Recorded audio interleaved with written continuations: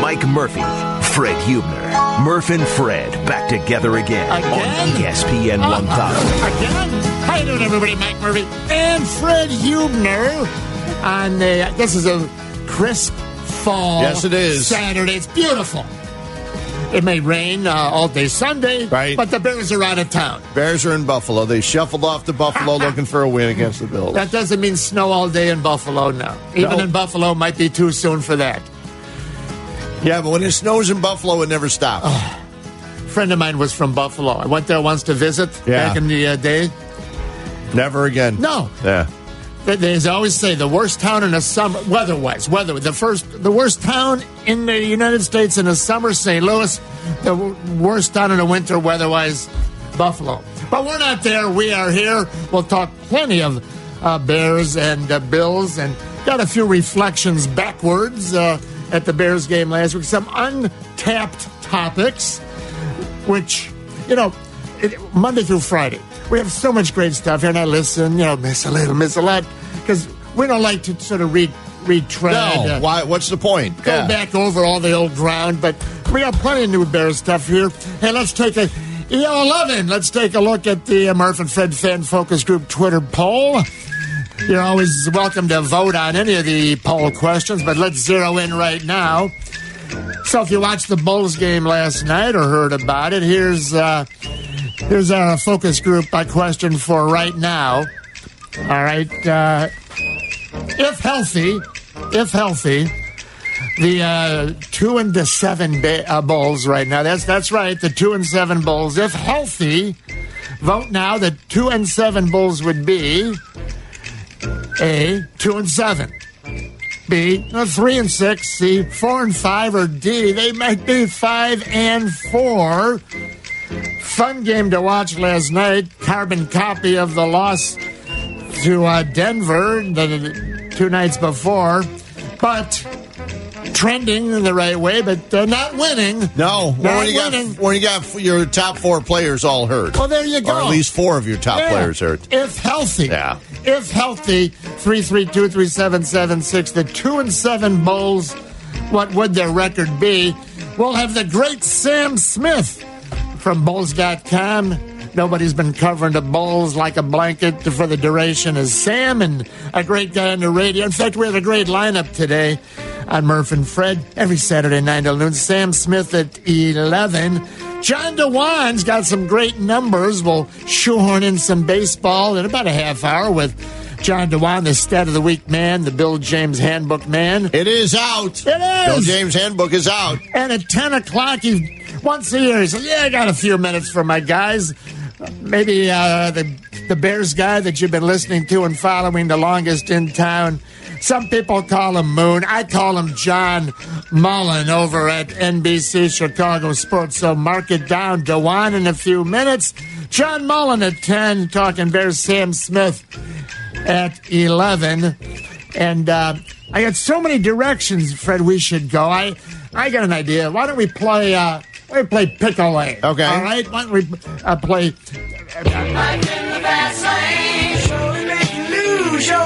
Because I don't know what direction we should go here, Fred. Number one, we could go this way. We could go Chicago White Sox. Here's the angle.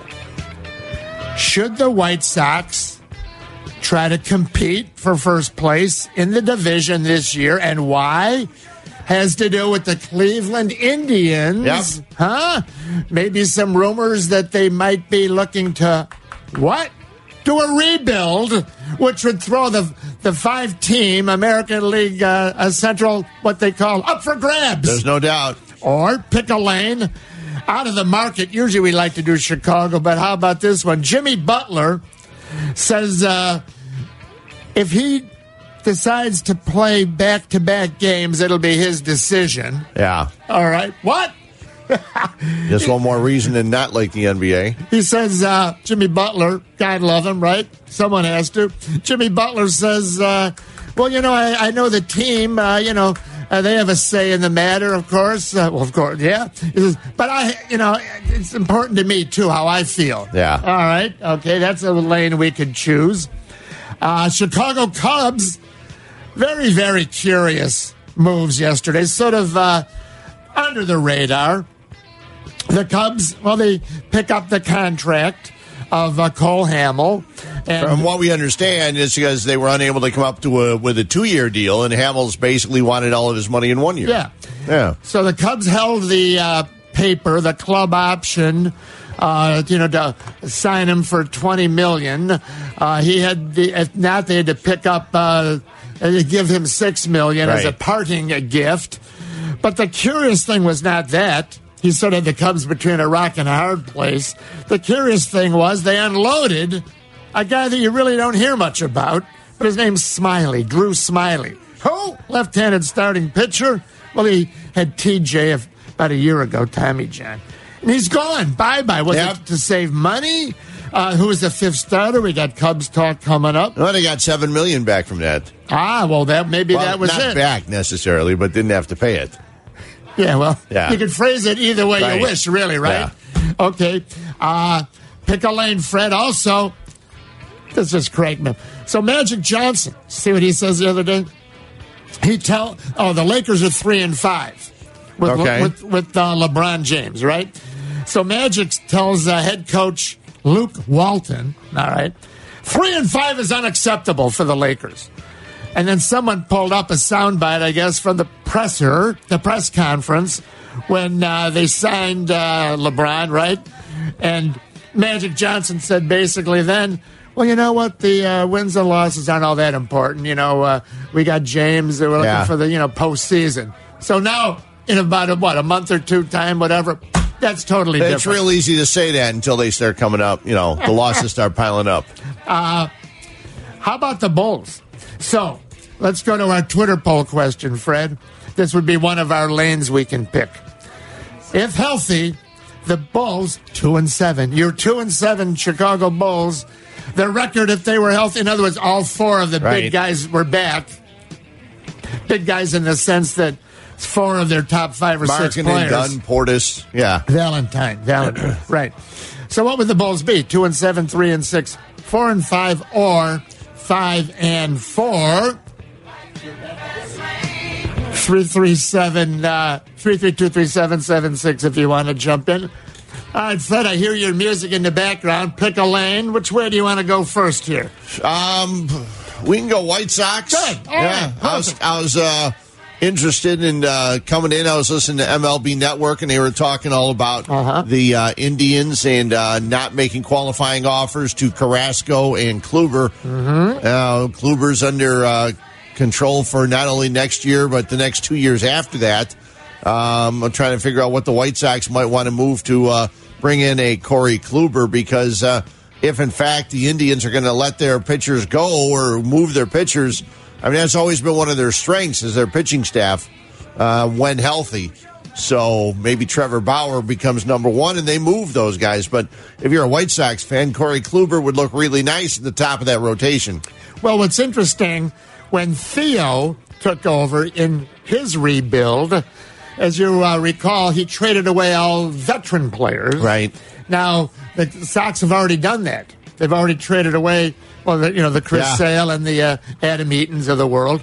But they have a 10 times bigger now farm system of prospects than Theo ever had. Yeah. Theo had the big one, Bryant, and then the Schwarber, and then the Almora, and then the Happ.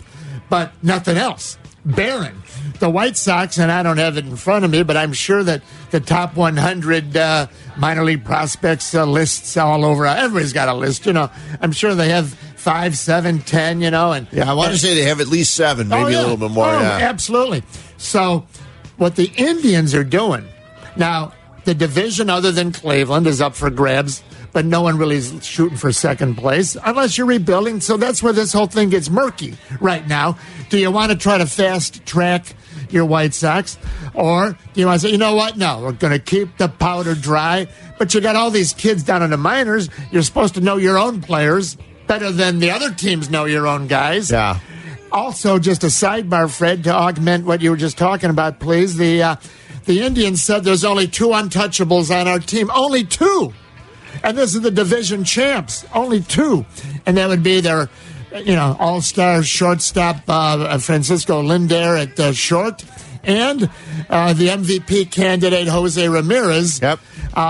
Everybody else, 23 guys off, and they lose a lot of free agents if they don't retain them. You know, Right. They got a lot of free agent guys. So this White Sox, everybody in the division, I shouldn't just, the Sox, the Twins, the Royals, and the Tigers, if any of them wanted to try to leapfrog, this might be the year, even if they weren't planning on it. Sure. I think this Indians move is surprising a lot of these teams. Same with it probably is, but the reason I mentioned Kluber having 3 years is that even if the White Sox are not ready to win next year, you bring in a Kluber and you'd have him for 20 and for 21. And that would be key.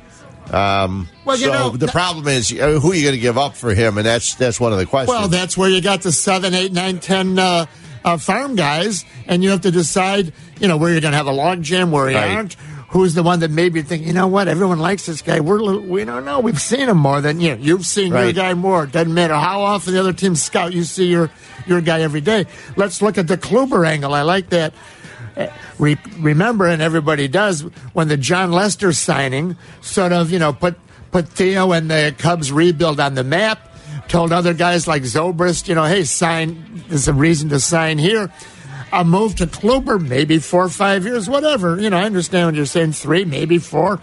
That's huge to put the stamp on the turnaround. Yeah, it would be. Yeah. So, and they've got a lot of pitchers. Mm-hmm. They've got a ton of pitchers, probably more pitchers than anybody out there in their farm system. Yeah. So I saw some people from the Sox Machine site saying maybe move a guy like Dane Dunning. I don't want to do that. There are other guys who might be interested in moving, but Dane Dunning wouldn't necessarily be one of them for me. And but there are a lot of young guys they've got. They're not going to move. I wouldn't think of Dylan Cease. I don't want to move a Dane Dunning. Michael Kopech's going to be out for a year.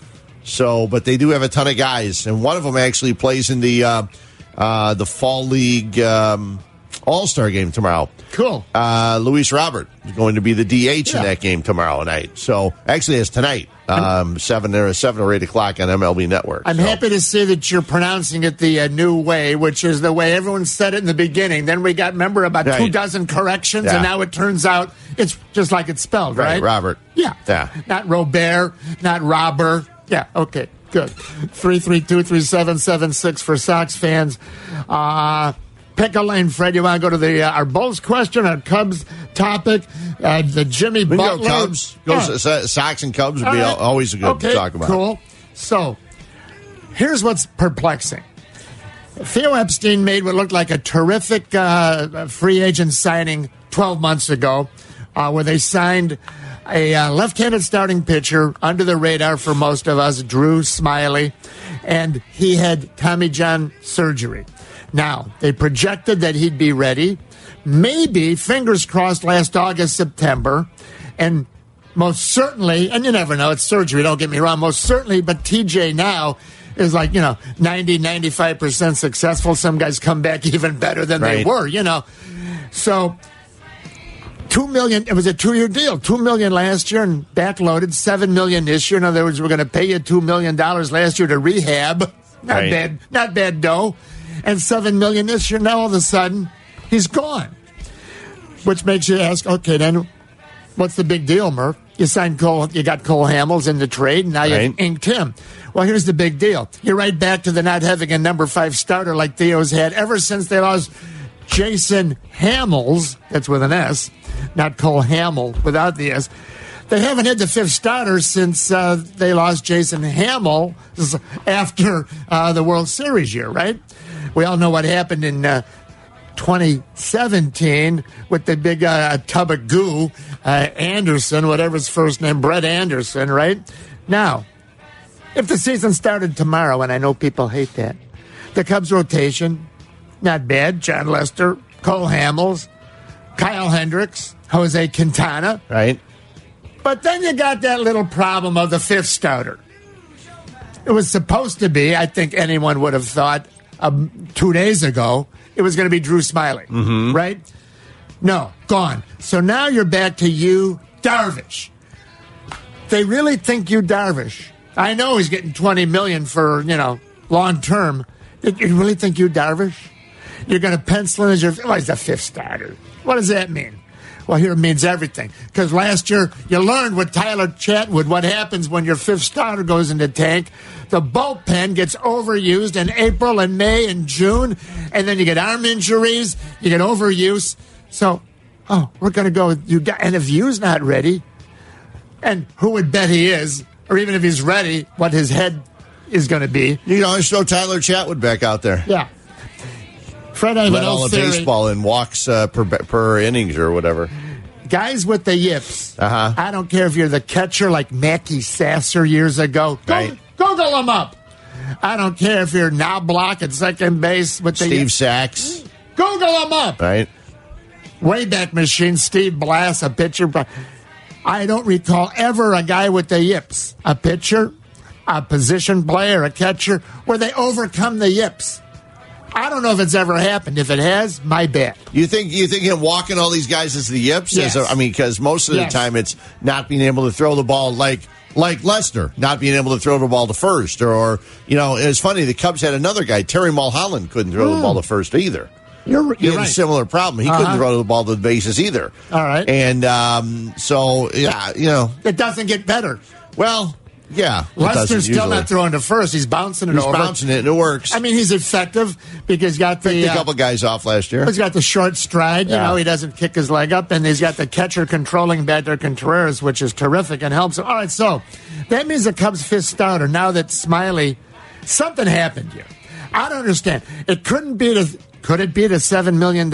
It could be just, because they really thought in my opinion, I thought they really felt that they were going to be able to get Cole Hamels to say, listen, instead of us giving you 20 next year, why don't we give you 12 or 13? 30 over 2. Right, give whatever. you 30 over 2 years, make it 15 instead. Right. And Cole Hamels wants, you know what, I'll take my 20 next year, and we'll go from there. Stuck it to him. Yeah. Yeah. So this way they said, well, we got to save some money because we want to go out and sign Bryce Harper. So if we're going to save some money, we don't want to get too much into the, into the luxury tax. So let's see if we can save some money. Let's move a guy that's going to cost us $7 million. We knew that they were going to try to move somebody. And I guess Drew Smiley was the easiest one to move. Then there have been reports. Who else would they be able to move for a decent price? All of their other young guys aren't making any money. I've been saying all along, and you can vouch for me, please, Fred. Well, not please. If you don't, that's fine. That this is Theo's biggest year, off season, of his 7 winter time so far. And as long as he's got the checkbook, he's going to be okay.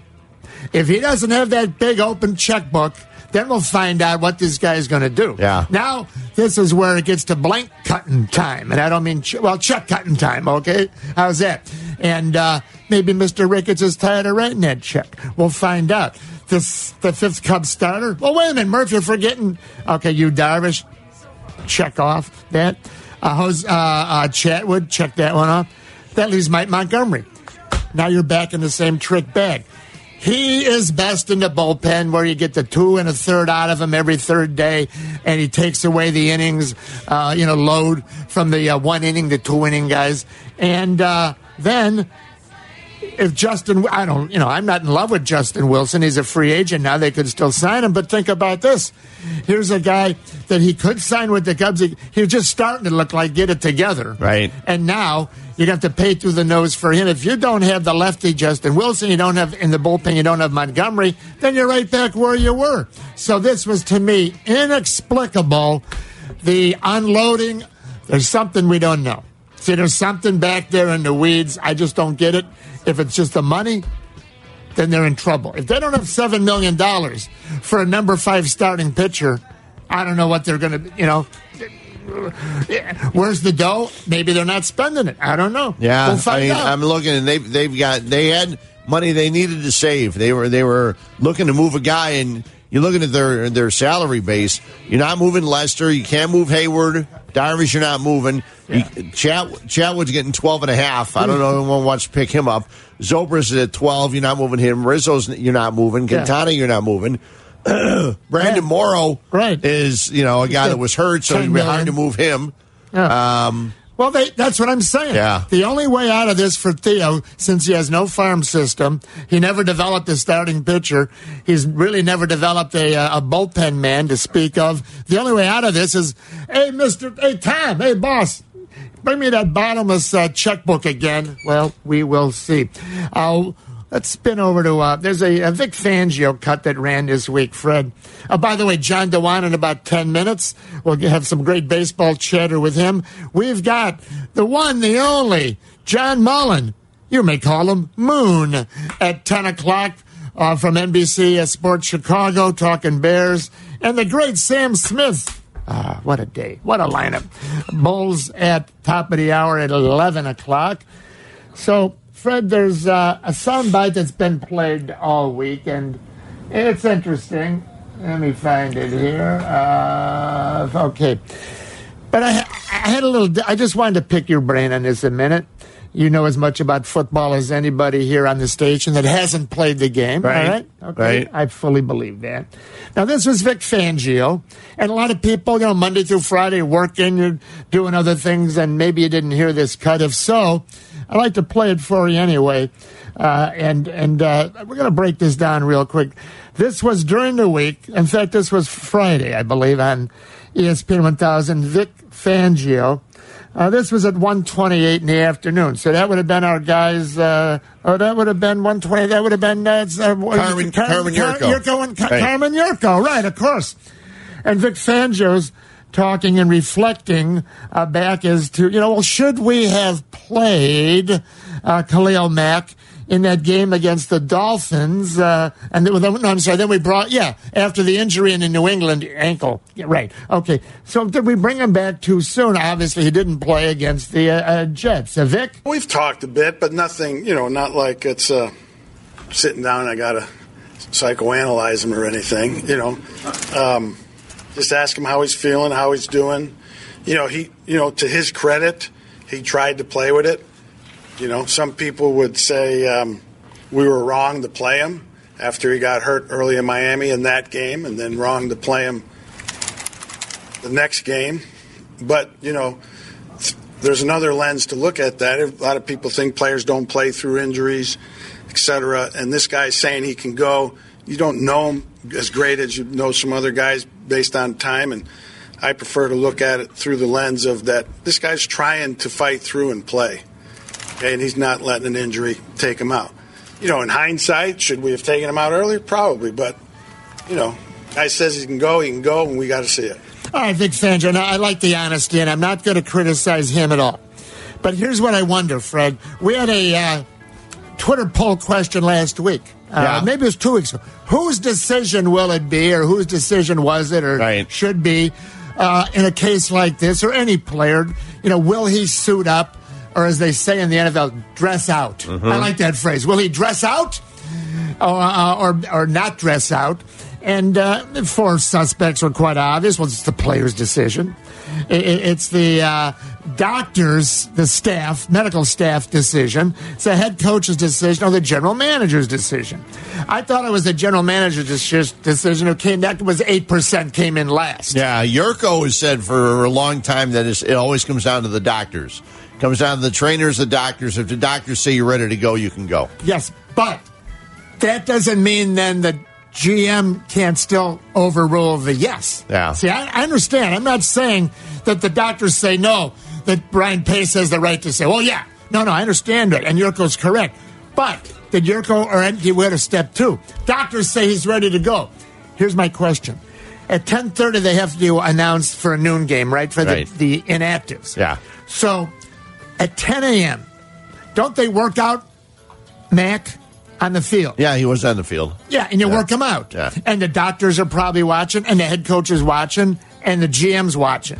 So my question, if everything Vic Fangio just said there, well, in retrospect, and, and we don't know him real well because he's new, and yada, yada, and the cow jumped over the moon. When they worked them out, what did they see? That's what I would like to, and we'll never find out. I understand that. What did they say when they worked them out? I do know last week we had Jeff Dickerson on, and he said Khalil Mack was on the field, and he was actually catching balls and leaping into the air to catch the ball and coming down. So then what happened at noon? Yeah, well, they decided that despite what kind of shape he's in, they weren't going to play him. Now, I'm not sure if I got a feeling that was the team decision as opposed to a Khalil Mack decision. All right. So. All right. Here's the other thing. Has it retarded his repairs rehab? In other words, would he be ready to go 100% tomorrow if he hadn't played against the Patriots? See, and that's the other thing we'll never know. No. There's no answer. No. We'll never know. So they saw something, and then Fangio's honest and says, maybe we made a mistake. Well, you don't say that unless you really feel you did make a mistake, which is fine. People make mistakes. I just like to know what they saw and what changed between 10 a.m. and the 10:30 when they announced, and then the game at noon. But we will move on. Hey, we got some great inside numbers, Cubs and Sox from the new Bill James Handbook. Spend a few minutes with John Dewan, the stat of the week guy. And then back on the Bears beat, John Mullin, Sam Smith in the 11 o'clock hour. It's Murph and Fred. Glad you're with us. Vote now. Vote at ESPN 1000. Ba-da-ba-ba.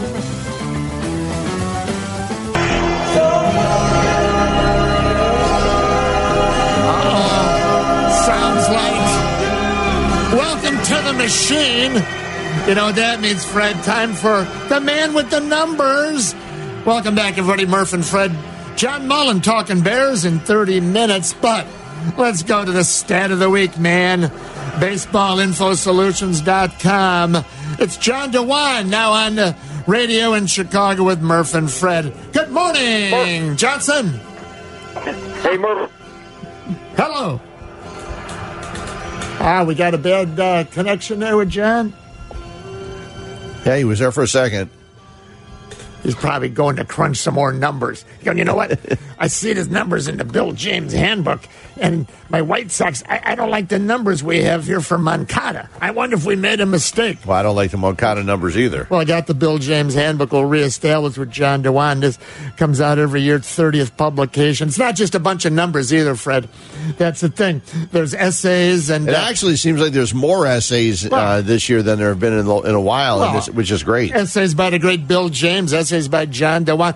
John, we thought you broke away there to double-check the Yohan Moncada numbers, because as a Sox fan, you probably said, wait a minute, did my computer spit these numbers out? How you doing, John?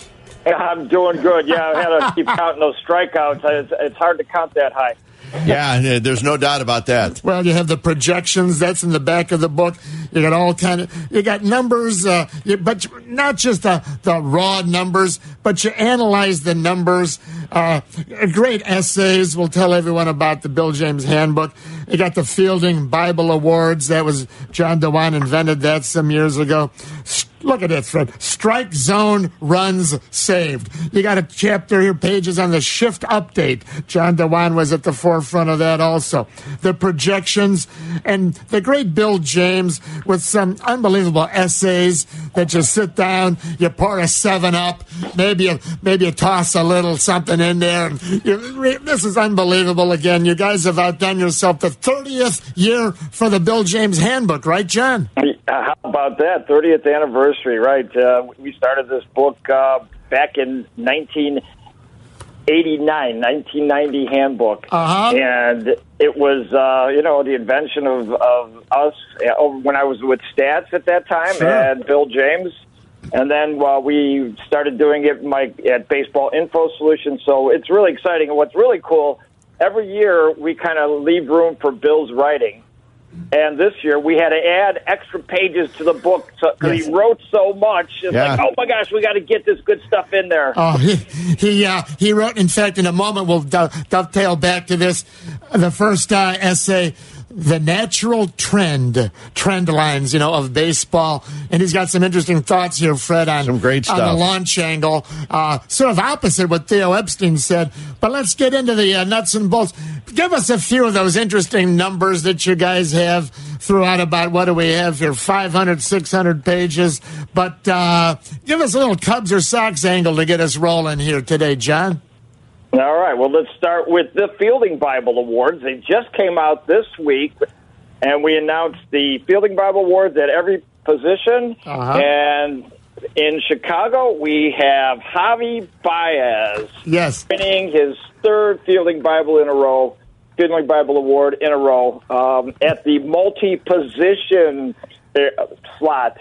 So we not only have each position, but we have multi-position, which we added a few years ago. Javi Baez wins his third in a row, so that was really cool. Now, let me ask you this. I believe Javi, I've never asked you this, I believe Javi Baez might have been the reason that you had said, we need to add, in the old days it was called utility player, but that meant a guy that was just a part-time man that could play anywhere. Did you add this extra position called multi-position just for Javi? No, we added it because of Ben Zobrist. Ben Zobrist was doing that at Tampa Bay. It's like, wait a minute, he's not qualifying at any position, but he's playing great second base. He's playing great outfield. So he was the reason, and he came in sixth this year in the voting. That's another cool thing we have in the book. We have the complete voting. Yeah. Who voted what for who? Like Peter Gammons, who did he vote for? And Chris Singleton, who did he vote for? And Bill James, who did he vote for? And you see it all laid out. Some of the other guys in Chicago came in the top 10. Rizzo at first base. Baez actually qualified at second base and came in sixth. Yalmer was top 10 at third base for the White Sox. Russell at short. Elmora in center. Hayward in right. So we had a lot of Chicago players who played some good defense, especially the Cubs. Hey, hold on a second. Baez wins his third. Hold on. Oh, wait, the two White Sox fans, I'll step aside here. Where's Adam Engel at? Adam Engel came in 11th, 12th in center field. So I had him in my top 10, but the other voters didn't quite see it. Did they not see? Did they not see all those over the fence catches that 1 week? He made like 5 of them. Yeah, he made 3 in 1 week. That's never been done since we've been tracking home run robberies. So that's on page 54 in the book. We track all the home run robberies. So Adam Engel led with those 3 that he had in 1 week. John, one of my favorite sections here in the Bill James Handbook is Manager's Record, page 471, and you break down left and right everything. Fred, I know you were looking at some of that earlier, runs created. You got all these great things. Manufactured runs a little bit before the manager's thing. Now, here's my favorite, though. Pinch runners used by manager, all right? Terry Francona led the majors in pinch runners each of the last 2 years, using 37 more than anybody else. However, here's the flip side. Dave Roberts, the manager, of course, of the Dodgers in the World Series, famous, as you point out here, John, for the big stolen base in the 2004 World Series. Well, Roberts has used the second fewest pinch runners over the last 2 years. I love that. It's his little nugget you don't get anywhere else. The guy that stole the bases uses them the least almost, and Francona, who probably never stole a base in his life, he uses them all the time, right? It's hilarious because that's what Dave Roberts is known for, that tremendous stolen base in the World Series when he ran. So it's funny. That's a good one. I like it. So I got to give you my favorite one in the book. All right. This will shock Chicago White Sox fans. So let's see, what page is this on? This is on page 523. All right. We list for each league the best hitters by position. Mm-hmm. And to qualify, you have to have started about half the season at playing that position, and we only count your batting stats when you're playing at that position. All right. So, for example, Mike Trout led all center fielders with a 1136 OPS. That's almost 300 points higher than the next best. That's amazing. Yeah. Center fielder. So, it's just incredible. But here's the interesting thing. Who is the best hitting catcher? Who was the best hitting catcher in all of baseball in 2018? Was it Gary Sanchez or Yasmani Grandal or Buster Posey, Salvador Perez? No, none of those guys. Nope. None of those guys. Omar Narvaez with an 854 OPS when he started the game, when he played catcher during the game, the highest among all catchers in all of baseball. That's just astounding to me. It's like, who knew what an amazing hitter we had in Omar Narvaez? Right there on page 523, Fred, your guy. You've always loved him, and the platoon with Smith, who they've recently released, Sox strongest behind the plate hitting in baseball. That's American amazing. League. Amazing. And he actually, Smith actually got picked up right away by the Angels. Yeah. But Narvaez, who we didn't know much about, weren't so sure about him, but he showed last year he can hit, and that's a good thing because, maybe when some of these young catchers come up, Narvaez will still be there, and, he works pretty well with these young pitchers, so that'd be nice, too. Visiting John Dewan, final minutes here, and then we'll tell everyone how to get the book, of course. The essays.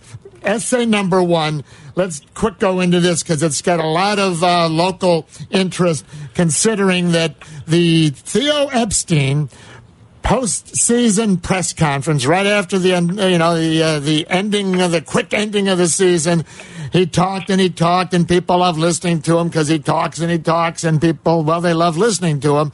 And he said, launch angle, and I think everyone knows now that means trying to lift the ball with your swing. Launch angle is not a fad. All right, well, if Theo said it, that's got to be golden. But there's maybe only one other person that a lot of fans would listen to even more, and that would be the great Bill James, the godfather, along with you, of statistical baseball analysis. And Fred, John, Bill James says here, I'll just take a paragraph or two, in one of the essays, there's not a big difference in batting average on ground balls versus fly balls. The big difference is inline drives. He talks about if a ball is hit in the air, it does not decelerate as quickly. Well, that's, common sense is when the ball hits the ground, it slows down. The idea a few years ago was to get hitters to do more of that good stuff, hitting fly balls. He says, I'm jumping the gun. Now listen, in declaring this attempt to be a failure. What? A failure? Let me read on. But in my opinion, this is just a fad. He's talking about launch angle. Then you go ahead in the thesis here. Fastballs are tough to connect with. The problem with trying to launch the baseball is it leads to strikeouts. And we know, Fred, you found here that teams and John that strike out a lot don't do as well as teams that don't strike out a lot. I'm talking about the White Sox again. Well, here's the conclusion. Now, John Dewan, I know two of the biggest names in baseball are Theo Epstein and Bill James, and that's the beauty. They are at opposites right here. Well, they once worked together to get some championships in Boston, and but here they're an option and direct opposition. Yep. Here, Bill James concludes it was a fad more than a trend, but he says, I must admit that fads and trends seem to overlap. So I'm not going to make you be the deciding vote because those are the two best guys out there, most people say. But isn't it interesting is the bigger thing, John, to find even with numbers, two guys look at them at 100% opposite. Fad, no fad. Bill James and Theo on launch angle.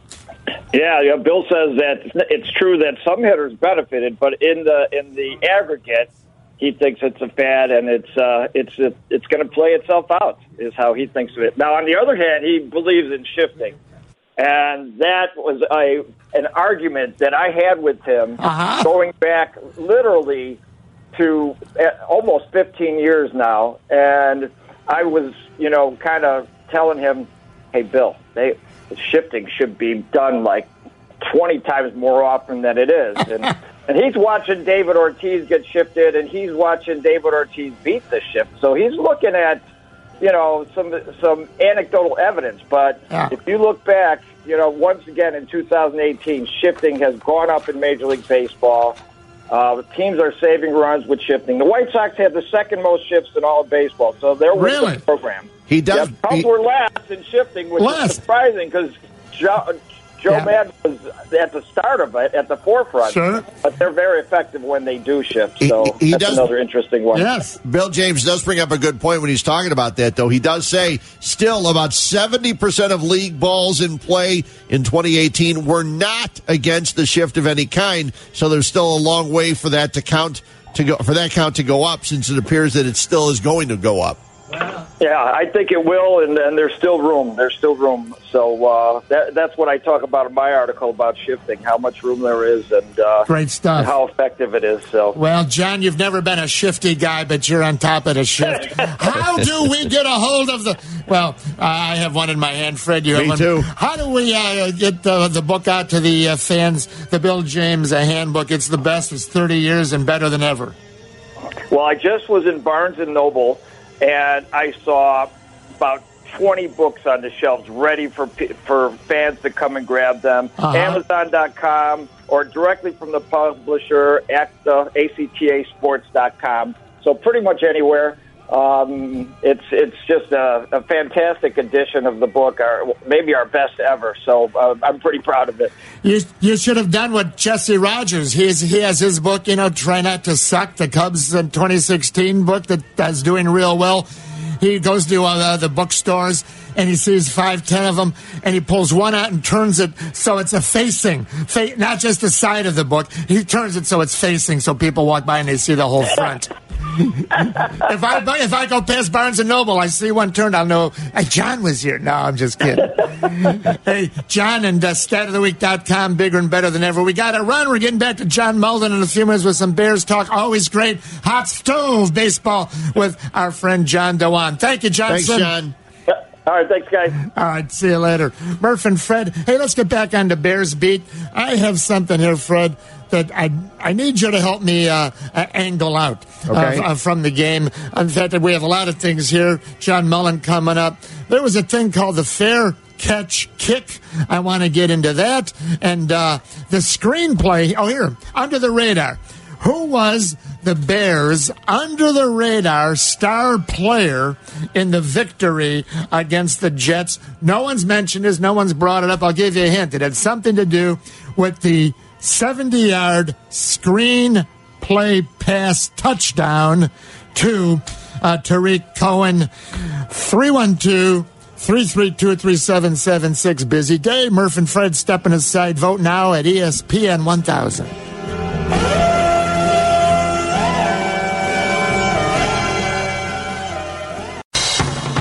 It's Murph and Fred. Let's get back to the phones. A few minutes away from John Mullin, Bears Talk. I have the Bears under the radar player of the game from last Sunday. No one's mentioned this play, but let's bring in Bear fan Bob on 294. Hey, Bob. Hey, good morning. Your answer is Cody Whitehair. Anyways, close. Public service announcement. Being that I'm a clock man, you got to take the time and turn it back. Stop your pendulums on your grandfather clocks, come back an hour later, reset the time. And I know you just got a minute. So anyways, if the Bears want to win this game, they better do better with that offensive line and open up some holes. This business of running 2 yards is going to get them nothing. And these receivers better learn to get some separation so our floaty-eyed fling master doesn't be throwing too many interceptions. Otherwise, the Bears are going to lose this game.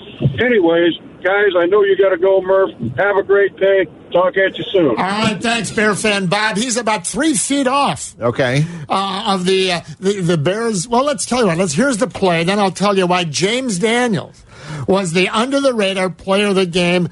Let's go back to the first quarter. No score, and it's the 70-yard pass, 2 yards in the air, 68 yards run after catch. That was we talked about that a couple of weeks ago with quarterback ratings, and is it really a 70-yard pass? Anyway, watch James Daniels, and watch what he does as he's running out near Cohen to try to be a lead blocker. Let's be honest. You don't need guys out there from the linemen trying to lead for Cohen. Whoosh, he's gone. But watch James Daniels here. Courtesy of CBS TV. 5 minutes to go in the first quarter, and tied up 0-0 Bears ball. 2nd and 10 at their own 30. There's a 2nd and 10 coming up for Chicago. And it's there for He's going to outrace his blockers and outrace everybody. Into secondary he goes, and he will not be caught. Touchdown, Chicago. And now you're seeing the electricity. Well, the Jets send all these guys. Well, who's covering the back? It's a screen. What a perfect call. And look it. No one's covering the back. They all came after him. And when you leave Cohen one-on-one and he has that much space, you ain't touching him. Thank you, CB. Fred, I watched that play, and I finally said, look at that. Here's what happened. James, it was a 7-man blitz. Right. So it was all open there, as we know, in the middle, linebacker area.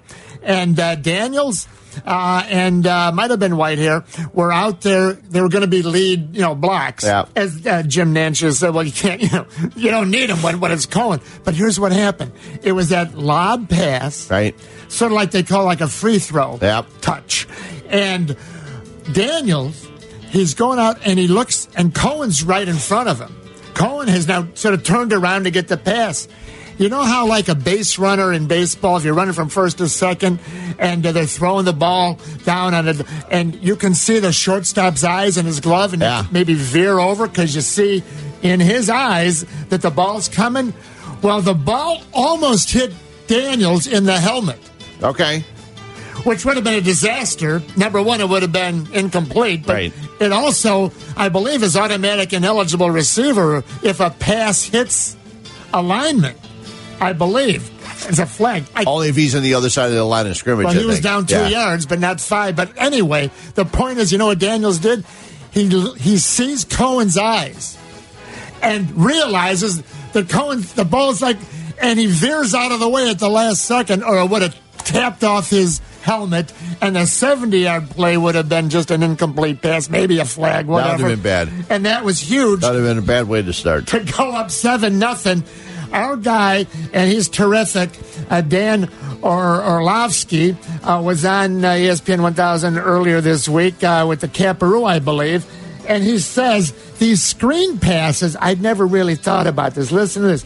These screen passes are not that easy to throw. They hit the long screen, right? Mm-hmm. And everyone's making a big deal about it of, oh, man, he's uncovered or, that doesn't happen by accident. Like, that stuff happens because coaches spend hours and hours and hours of scouting and what are defense's tendencies or how do we set this formation up to make sure that we get the matchup that they want. One of the things that stood out was I realized that when the Jets, early on in games, if they get a 3-by-1 formation, they love to blitz that early on. Not a 2-by-2, but a 3-by-1. Well, sure enough, the Bears come out in that 3-by-1 formation, and they blitz the cross dog with the nickel. So they send an all-out blitz. And so, does it look silly that he's uncovered? Of course. But it's actually really good coaching that makes it happen. And it's an educated guess. It's a roll the dice. People that say, like, oh, it's lucky, that bothers me. Like, no, let's give credit where credit is due. Screen pass legit is a very difficult throw because it happens, like, so fast. And as quarterbacks, we spend lots of time throwing out routes and in routes and post. I mean, we've been throwing them our whole lives. We don't spend time throwing screen passes, and so that screen pass has to have such the right trajectory to get up over somebody. Imagine I'm throwing a ball 4 or 5 yards away from my body, 8, 9, 10 feet in the air, but it has to get up over and then down. So it's a difficult throw. I'm not putting him in the Hall of Fame for it, but it's a difficult throw. But just the timing, the feel, the spatial touch of the throw was a good throw.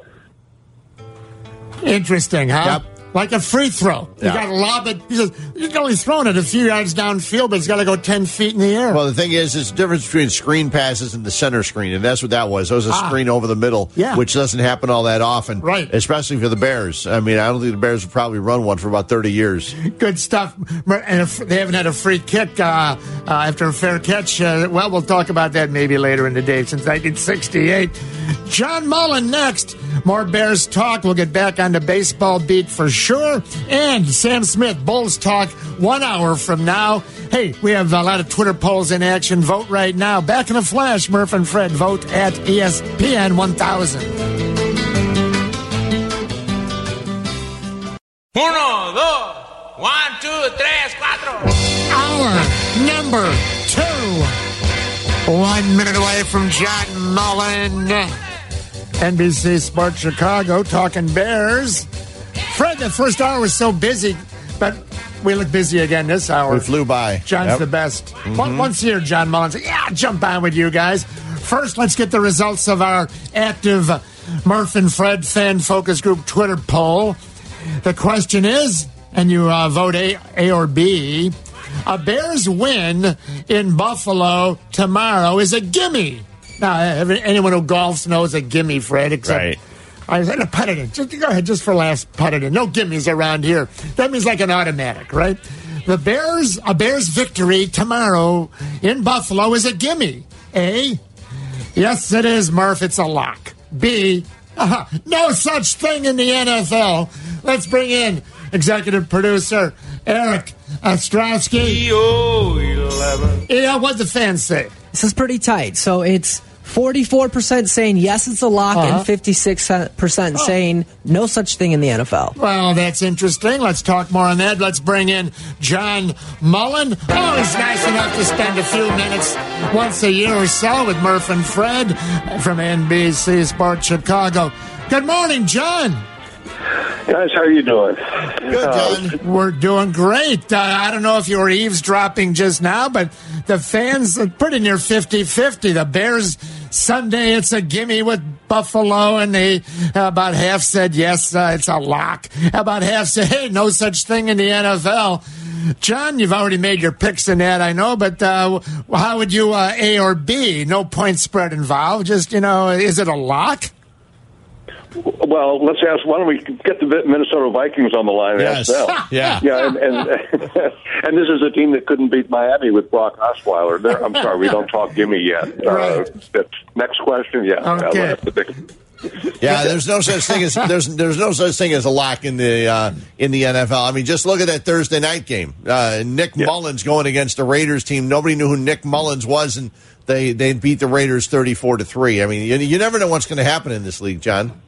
Although I think one of us could have quarterbacked anybody right now. I got to ask you: isn't there something? I'm not sure why it is, and I shouldn't feel this way because Gruden's a University of Dayton alum like myself.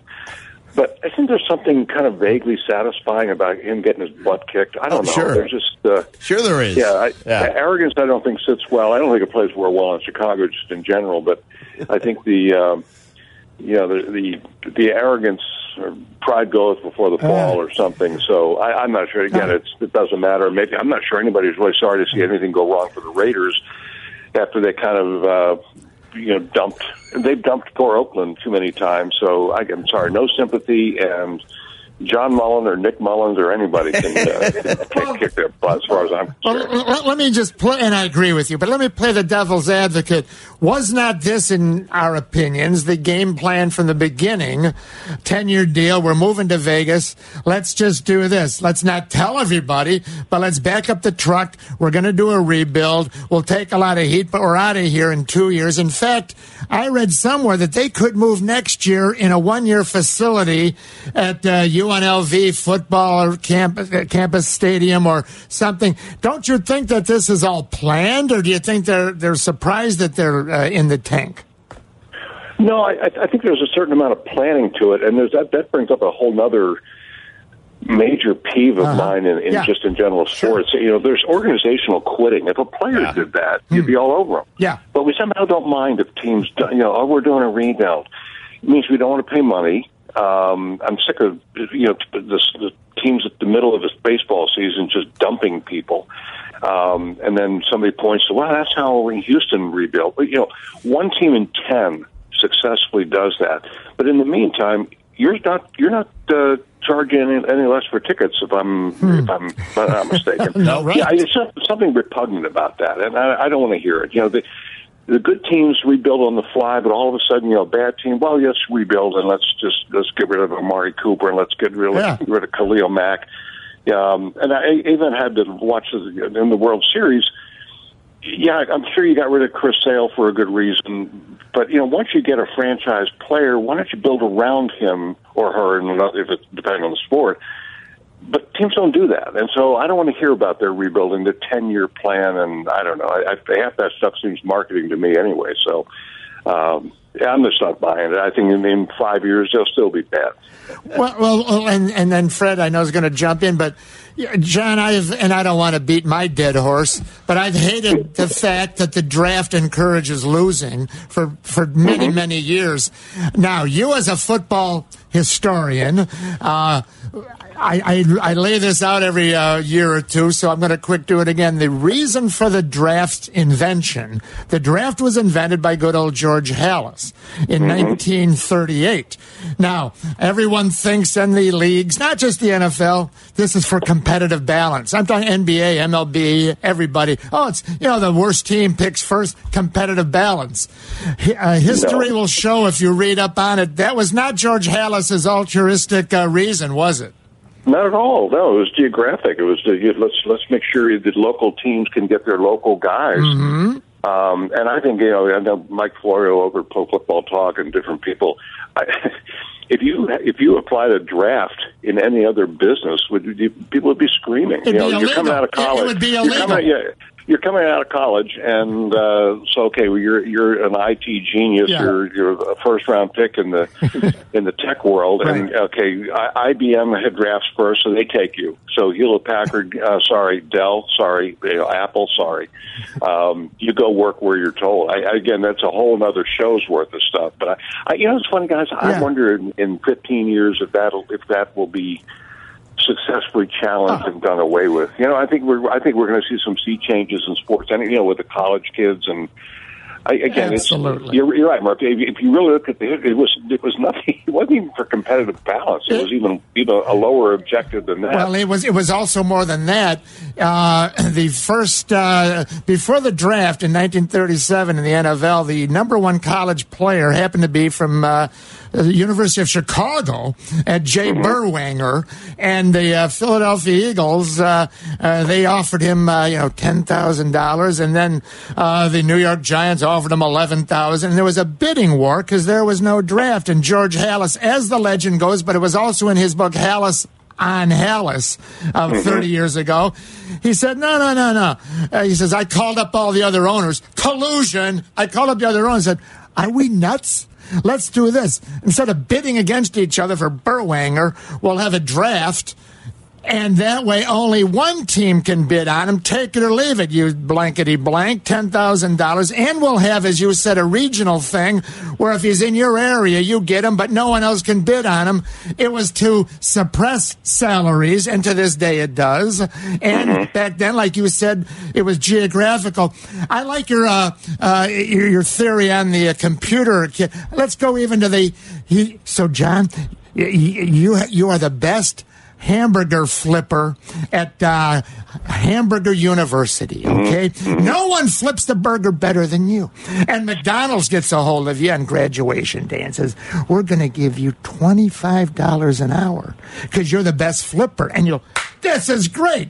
But then Burger King says, oh, sorry, we had a draft. What? We had a draft, and we drafted you. You're going to work for Burger King, but we're only going to give you $12 an hour. But sorry, you're flipping for us. Everything about it it's illegal, and it's collusion, and they do have an antitrust exemption, but we don't want to everyone to drive off the road because they want to hear about the Bears. Fred, help me out here. Let's get us back on the road to some Bears talk, please. Well, real quickly, we talk so much about all the things that happened in the Bears game last week. And I just want to make sure that the one guy that I thought played the best game defensively gets his credit. Good old number 37, Bryce Callahan, a guy that people don't think much about because he's not one of your, quote, starting secondary guys. But for the most part, he is because they usually use 5 guys in the secondary. 3 passes defended, a sack. He had a huge play early in the game when he knocked the ball away from Kearse, which stopped the first down. This guy's playing really, really well, isn't he, John? He is, and it's an underappreciated position, Fred, like you said. You're the third corner, so you're not really. The assumption is, well, therefore, it's like you're a number 3 starter or something on the rotation. Well, you must not be as good as number 1. You're no less important because the game you pitch counts just as much as the John Lester game or the whoever game. 20 years ago, I remember Bobby Slowick, the coordinator, back when Dave Wanstead was the coordinator. And there, I remember which draft it was. And I remember talking to him something like, "Wow, you're strong at corner." I forget what they even had at that point. But he said, "No, unless you have three, you think of it as a number one and number two. Unless you have a number three, because that's where the league has gone, obviously. The guy who couldn't cover Wes Welker in the slot was right. How much different? How many teams struggled because they didn't have somebody that could match up with that slot guy. And to your point, Bryce Callahan, that's about found money. I mean, an undrafted free agent. In fact, in the old days, where would he have gone? He probably would have gone to wherever his high school was or something. Sure. Anyway, but yeah, so I think he is both playing well and a critical position. The only thing, again, with the big picture with the Bears, how are you going to do when you play the tall dogs, when you play Tom Brady, when you play Aaron Rodgers, and upcoming are going to be the Stafford and Kirk Cousins and so forth. Is he going to be able to do it against really good quarterbacks? So that's the question. But yeah, he played well. All he can do is play the guy in front of you, and he certainly acquitted himself well there. Yeah, there's no doubt about it. Yeah, the other thing, you look at it too, and no one, they lose to the Patriots, and it's one little thing. You hate to be happy for injuries. Thank goodness Sony Michel got hurt because he was beating the hell out of him. He was beating the hell out of the Bears' offense or defense early in the game. After he got hurt, they had to change things a little bit, and I think that helped keep the Bears in that game because there was no way they were going to stop the Patriots otherwise. No, and there's an interesting case study with the NFL.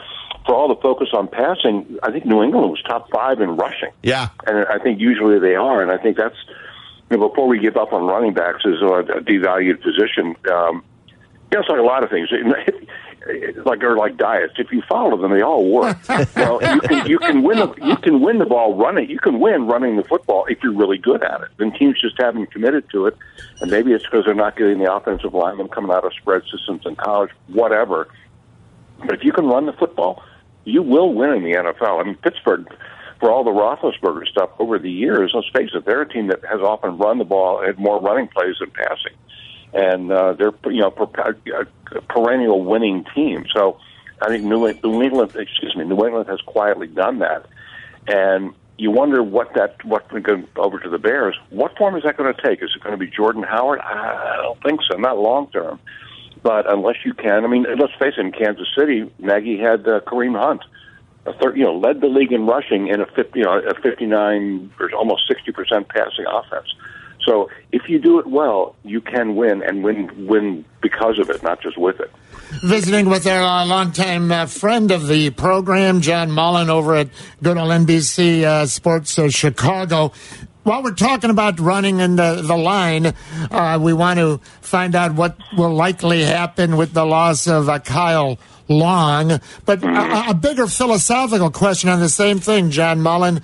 With the NFL now, pass-happy league for the many reasons that we all know. But as you were talking about the running game, is the offensive line, I guess this is my sort of off-the-cuff question or thought. Thought's a better thing. Is the offensive line, I remember our old buddy Bill Jouse, so many years ago, the famous writer, and he played offensive line back in his day at Northwestern, who has the big game today. And he was, and this is back in the day, when Doug Buffon would say, run the ball, stop the run, pressure the quarterback, run. And Bill Jouse, you got to build it in the front 5.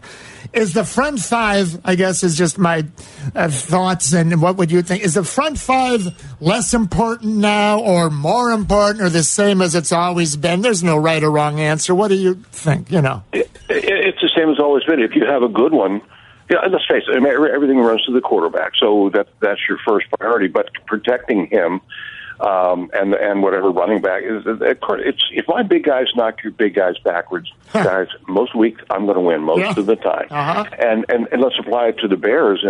What's coming up now is you take Kyle Long out, even at 3/4 speed is probably better than Eric Kush. So I think they take a little bit of a hit, but in run blocking, I won't say it's easier, but pass blocking is more difficult to teach or to become really, really good at. So going against Buffalo's front seven, that defense, I would argue maybe they've already thought of this. Maybe this will be a run-heavy game because you've got a rookie, James Daniels, at left guard, and you've got Eric Kush, who's really not he's a guy, he's a journeyman. That's your right guard. This is not a dominant pass-blocking team. I'm not sure this is what they do well. And coaches put players in positions, best position to succeed. Well, if you're going to ask, the quarterback, these offensive linemen to protect 40 times a game against Buffalo, I'm not so sure that's a good idea. I would really look for them to kind of run hard, and then whether they stay with it. And we've seen coordinators over the years who didn't do that. I think that may be a key because they have to help the offensive line out because they're going to be better at run blocking than pass blocking at this point.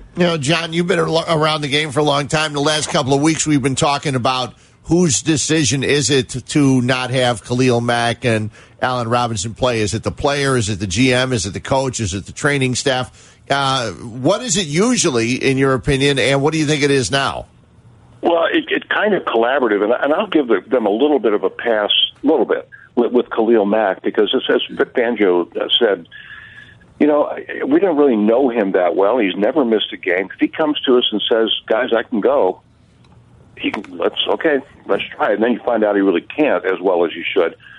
Although I think the strategic mistake in that game wasn't so much playing him as how they used him schematically. You're talking about putting guys in positions to succeed.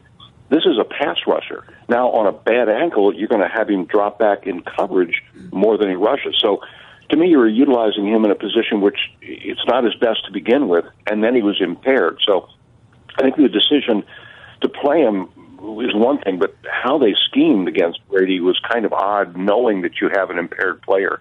But it's typically collaborative. I mean, obviously with concussion protocol, there are more tests.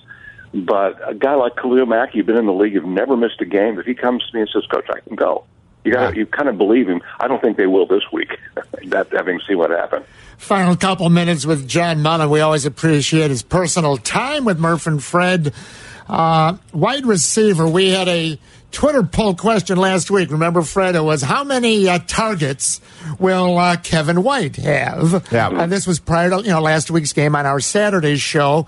And we had 0, 1. The choice is 2 or 3 plus. And I voted 0. I lost. Fred was 3 plus. I believe it was 2, but a third one was called back on a flag. But where is Kevin White? You would think with Allen Robinson, good on number 12, out, this would be his time. And they still didn't seem to target him much, but they got other guys to throw to and spread it around, I understand. What are your thoughts in general on Kevin White with Allen Robinson out? Well, it has been very surprising that he hasn't had a bigger role, and for reasons to go back to even before the season. He was out in California working out with Trubisky, and so there should have been a comfort level during camp. And I'm trying to think if it was one of the preseason or two of the preseason games. I was stunned or wow by what he did once he got the ball in his hands. I mean, he was really evasive, elusive, and I haven't seen that. So knowing that he has a very good comfort level, I mean, I've seen the byplay between them that's good. He has a good relationship with his quarterback. So why isn't his quarterback looking for him or to him? And the conclusion is probably, son, you're just not open. And whether or not his route running is what it needs to be. I mean, he's got great straight line speed, but I think even as you've seen with other receivers, that only counts for so much because in the NFL you're not going to outrun too many guys.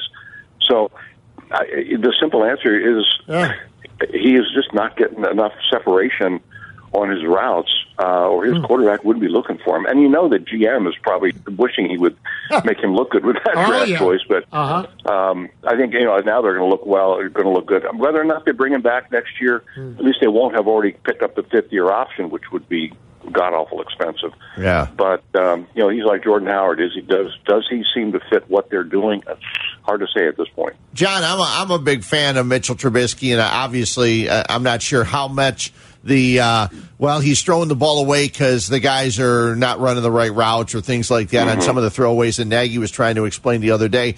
But how much of not going to a Kevin White is him not getting open and also Trubisky not being able to find the second, the third, or the fourth option? Yeah, I think a number of things there, Fred. I mean, we've all seen kind of a developmental curve, and early in the season, he looked every bit a rookie. He was looking for the rush before he was looking for his receivers, and I think he's gotten better at that.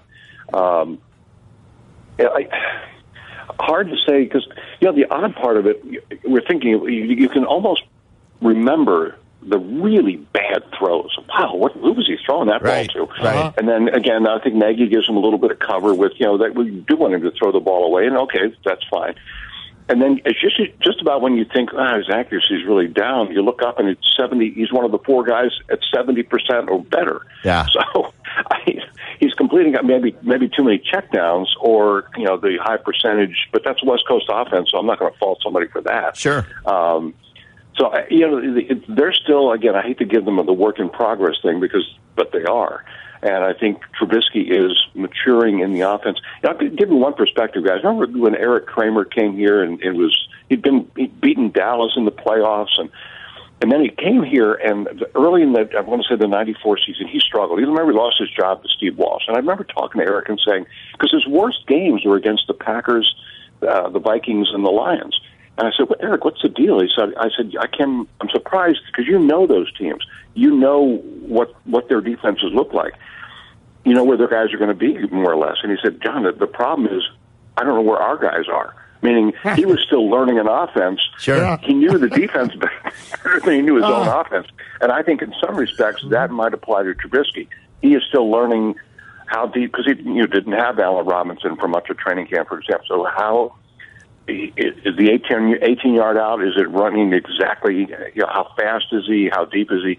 All those things, while you're under a pass rush, they matter. So, I think what we're looking for is steady improvement, and I think we're kind of seeing that with Trubisky. I think I wasn't so sure what they have. I think now he is definitely moving into the BB plus category with an arrow pointing up. I'm not sure he's at Pat Mahomes level, but that's another discussion. John, you're the best. I have a soundbite from years ago here. We call him a drop in. No, this is Brendan Marshall. And right about now, this is when he says, how long is this segment right now, God? What is the next commercial? John, we always appreciate your time, but I'm gonna leave you with this. I just awarded before you came on the under the radar game ball last Sunday to, believe it or not, left guard James Daniels. And here's why. After watching, because it was a thing of beauty, the 70-yard Cohen screen pass to put the Bears up 7-0 with 5 minutes to go in the first quarter. I noticed something. A couple of the linemen, Daniels and I believe a Whitehair, they broke out to be, lead blockers, which of course you can't be a lead blocker for Cohen. He's right past you. But here's what was interesting. Maybe you notice this, or next time you pull that play up. To use a baseball analogy, you're the runner on first. There's a ground ball to the first baseman with nobody out. You run towards second, and in the old days, you try to break up 2. You see the shortstop's eyes get big and his glove over here. You'd veer over a little, remember? As the runner from first to second, maybe the ball will hit me in the back. Legal play, because you would then, Well, the touch pass was thrown. That little 10-foot lob, almost like a free throw from Trubisky. And Cohen turns around, the ball's coming to him. And right there, it was only a 2-yard pass and a 68-yard run after a catch. Yep. The ball almost hit James Daniels in the helmet. He saw, no, really, seriously, he saw Cohen's eyes get real big and his hands going up. And Daniels, he veers out of the way, and the ball, instead of hitting his helmet for incomplete pass, lands in Cohen and whoosh, 68 yards. Now, that showed me something. The guy was alert, and he didn't have eyes in his back of his head. He saw that coming. That's pretty good for a young kid. Yeah, I agree. And I was really impressed. I know so many things. I really looked into him coming out of college. He was a center, which is the guy who's probably has the most mental challenges, and he's the goods. I think he will be really good, and I think you're exactly right. He's got a savvy, a sense of the game that the good ones have. Although it's funny, thinking back to that play, and I know that Daniels and Whitehair kind of leading out there. Everybody turns and looks upfield, and it's got to be an offensive lineman's fantasy come true. The only guy between my runner and the end zone are defensive backs. Bring it on. So it was fun to watch, and I think those guys had fun in the process. But you're right. There's little things within the game that make it. Those are why certain guys are special and certain guys aren't. So I think that there's something to said for that. What is he, 20 years old? He's not 21. Mm-hmm. And Fred and I weren't sure. If the ball had hit him in the helmet, obviously it's incomplete pass. Would that have been he was only 2 yards past the line of scrimmage, so he was not ineligible. But would that have been a flag for if the pass hits a lineman before it hits anybody else? I don't even know. No, I don't think so. Well, I mean, obviously the judgment is, was there a receiver in the area? Yeah, I mean, I think what we'd be really talking about was Kent Trubisky, the 310-pound guy. You can't miss him. I mean, I know Tariq's small. Tariq's hiding behind a yard line, but. Come on, I think it was fun to watch that because I think there's a lot of things going on within that play. Check out his work, NBC Sports Chicago. Always nice enough to visit Murph and Fred once a year with his personal. Now get out on the bicycle and get outside. It's a beautiful day. Already been out. I've already been out for 20 miles. God love you. There's our guy. Thanks a million, John. Thanks, John. See you later. Thank you, John. I know we're up against the clock, Eric. We're running late. Murph and Fred. All right, we're guest-free. If you want to jump in any of our earlier topics, 312-332-3776. Have a lot to cover. We have Bulls Talk soon with Sam Smith. Vote now at ESPN 1000.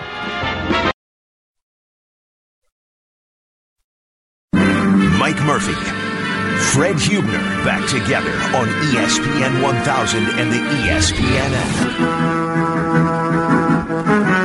We're at the 50-yard line. 90 minutes down, 90 minutes to go. Murph and Fred every Saturday, 9 till noon. Well, last Saturday evening. Oh, by the way, Kevin White had 3 targets. 3 targets. He might have had 4. I think one might have been negated because a flag. A penalty. Yeah, so. Interesting talk with John Mullin on that. Thanks, Fred. So last Saturday, about 8 p.m., lovely Dana and I went to see Elton John at the United Center. Fred, I've always liked Elton John, I've never... He hasn't done anything to make you not like him. I've never disliked him. I've never been a huge fan, But let me tell you, he put on a show, no opening act. Show started at 8 o'clock, 8:02, right on time. No intermission. He went well over 2.5 hours. He only played the hits. You'd think there's nothing left, and then there's 5-10 more hits. I was going to say he could have played another 15 or 20 hours probably with just the hits. 24 songs, 72 years old, 2 hours and about 40 minutes. And then, you know what happened? Yeah, to get back in the parking lot. Last in, last out. Lilo. Only the United Center. They penalize you for getting there on time and early and getting, but what are you going to do? I guess nothing, right? Took forever probably to get out of there. In the old days, you could goose the guy, and then they'd let you park where you just entered, so you'd be the first one out. So do they still do that? I'm sure they do. Yeah. Really quickly, yesterday, while you were watching the Bulls game, I had just watched the highlights of the Bulls game because I went to my very, very first gender reveal party. My wife's goddaughter, Megan, it used to be Megan Klein, now Megan Wilcox, and Megan and Kenny found out that they're going to have a little baby boy. Nice. So that was very, very nice. We were outside, and they had... Megan's brother Ryan Klein jumped out of a box with a baby blow up thing on, and he looked pretty wild. But it was very, very cool. About 35 people outside last night and finding that out. So very, very nice. And then I went home and saw that the Bulls lost another close game. Another close game. Okay. Saw my old friend Ronnie Colosimo. If anyone sees Ronnie today, say Murph says hello. Let's take a look at the Bulls, but we'll get into them more in depth. Oh, yeah, with Sam Smith. Sam Smith in about 25 minutes. But another entertaining, exciting game for the Bulls. They lost again. I understand that fully, but the team right now. I don't understand people that are upset or expecting them to play better. When four of their, what would you say, 6 best players are out. Sure. I don't understand. When Markkanen and Dunn and Portis Valentine are all out, I don't understand quite what Bulls fans are expecting. And Bulls beat writers, I expect, I'm even more surprised by, because you would think they would understand this. How about Joe Colley? That's who I was. Joe is all over Jim Boylan, the defensive schemist. Listen, first of all, it's the NBA. A majority of players don't play much defense. They're trying. I saw a play a game or two ago where actually Jabari Parker played defense on one play. I saw that. Yeah. Once? I did see that. I tweeted it out immediately and then dropped my phone in shock and awe. He had a brain cramp and he played defense one play, huh? Last chance vote right now on this topic at ESPN 1000. If healthy, that would be the 4 guys Fred just mentioned. If healthy, the 2-7 Bulls, the 2 wins, 7 losses, their record, if healthy, would be they'd be 2-7 still, 3-6, 4-5, or 5-4. Last night's game, back and forth. They were up 15, down 15, goes down to the wire. The little lack of defense, as we were talking about at the end. So the Bulls all of a sudden with the ball in their hand with a chance to tie the game, or a 3-pointer would win the game. EO11, let's hear that final flurry last night. Bourdin backs his dribble out, circles to his right, turns the corner, fires on the rim, no. Rebound tapped out, Holiday, no. Rebound run down, back to Blakeney, taken away, game over. Highlights NBC Sports Chicago. Okay, so these guys are the bench, and they're playing, they're the regulars now, right? Yep. And Blakely, he's going to push playing time, they're saying, for Valentine when he comes back. Some of the numbers last night, pretty interesting, considering Blakeney, 22 points. Levine, of course, with his 20 points. Payne, he had 8 assists. I mean, he's dishing the ball off. Here's a key. They've been trying, and they're the try-hard guys. I understand that, okay. 4 of their regulars aren't playing, if you count Valentine. But, Fred, since that horrible, embarrassing loss to Golden State, and they deserved every bit of criticism that they got. Yep. Monday night, 149 to 124. The score wasn't as close as the final score indicated, if you know what I mean. But then the Wednesday loss. Now Denver, they lose. That was 108 to 107 overtime. They lose last night to Indiana by 2 points. I don't know if they just woke themselves up, if someone in the locker room says, hey, we're embarrassing ourselves. If it was Coach Hoiberg got in there and got in their face, doesn't matter. Something changed. But you know what's interesting, Fred? These 2 teams they just lost to, these are not bad teams. No. The 2 games they just lost, let's see here. They lost last night to Indianapolis, who now, with the win, is 6-3. Yep. And they lost by 2 points. Wednesday night, they lost to Denver in overtime by 1 point. Their record right now is 7-1. Yeah. That's not bad. No, not bad at all. I mean, those aren't bad teams. No. And you look at it, they had a couple problems last night. They only had 9 free throws, which means you're not driving to the basket all that much. Zach LaVine yesterday, 4 for 4 from the line. After the game, Will Perdue mentioned the last 3 games. Zach LaVine has had 4 free throws, 4 free throws, 4 free throws. And he's had 12 free throws in his last 3 games. Excuse me. He did preface. He said, "Now we don't know if he's hurt or not." Yeah. Which is a throwaway line, but Yeah, well, I mean, you should say it anyway. You drive to the basket, you should be able to do a little bit better than that. And then you look at it. I mean, they did hit 13 of 31 from 3. They shot 42% from 3. They did not play all that badly last night. They just didn't get to the free throw line. Turnovers, 14 to 11. Mm-hmm. So they did turn the ball over more than Indiana. That's bound to happen. So, when your bench is Felicio, Blakeney, Hutchison, Arcidiacono, and Robin Lopez, who probably shouldn't even be playing right now. He actually had a good little flurry for a couple minutes, but yeah, you're right. Yeah, so I mean, but the bench is starting. And the new bench is guys that wouldn't even be active, some of them, or, they'd be so far down the bench they're in the rotation now, are guys that, were extra men. Let's bring in EO11. Let's see what the fans say. I'm interested in this one. If healthy, meaning the four names that we all know are out, the Bulls' record would not be 2-7. Well, what would the record be? And you can want to still be 2-7, 3-6, 4-5, or it'd be 5-4. I don't even have a guess here, Fred. You want to go? I think they're going to say 4-5, and that's what I would say. No way. I'm going to say between 2-7 and 3-6 is 50%. Okay. I'm not voting that way. I think they'd be 4-5. How could they not be? They lose 2 games to top team. Oh, did you see this note? 4 of the 5 Bulls home games have been tied going into the final minute. That's pretty good. Well, they're keeping it close. Let me read that again. This was off TV last night, NBC Sports Chicago. 4 of the last 5 Bulls home games, that would be all 4 of all 5, have been tied going into the final minute.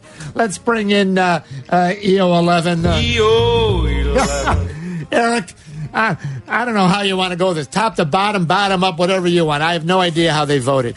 We'll go bottom up. So if healthy, the 2-7 Bulls would be and the bottom with 19% is both 5-4 and 3-6.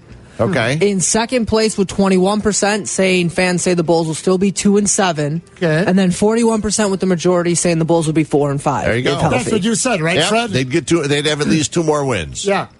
Well, probably the last 2 games. They could have won against Denver and Indiana. Murph and Fred got to take a quick break. We'll be right back. Let's touch on some baseball when we return. We had a lot of baseball chatter in the first hour. We'll get back on some Cubs and Sox talk when we return. And then shortly, it'll be Sam Smith with his unique perspective inside the Bulls. So we're busy. 9 till noon, back in a flash. Vote on our Twitter poll questions right now at ESPN 1000.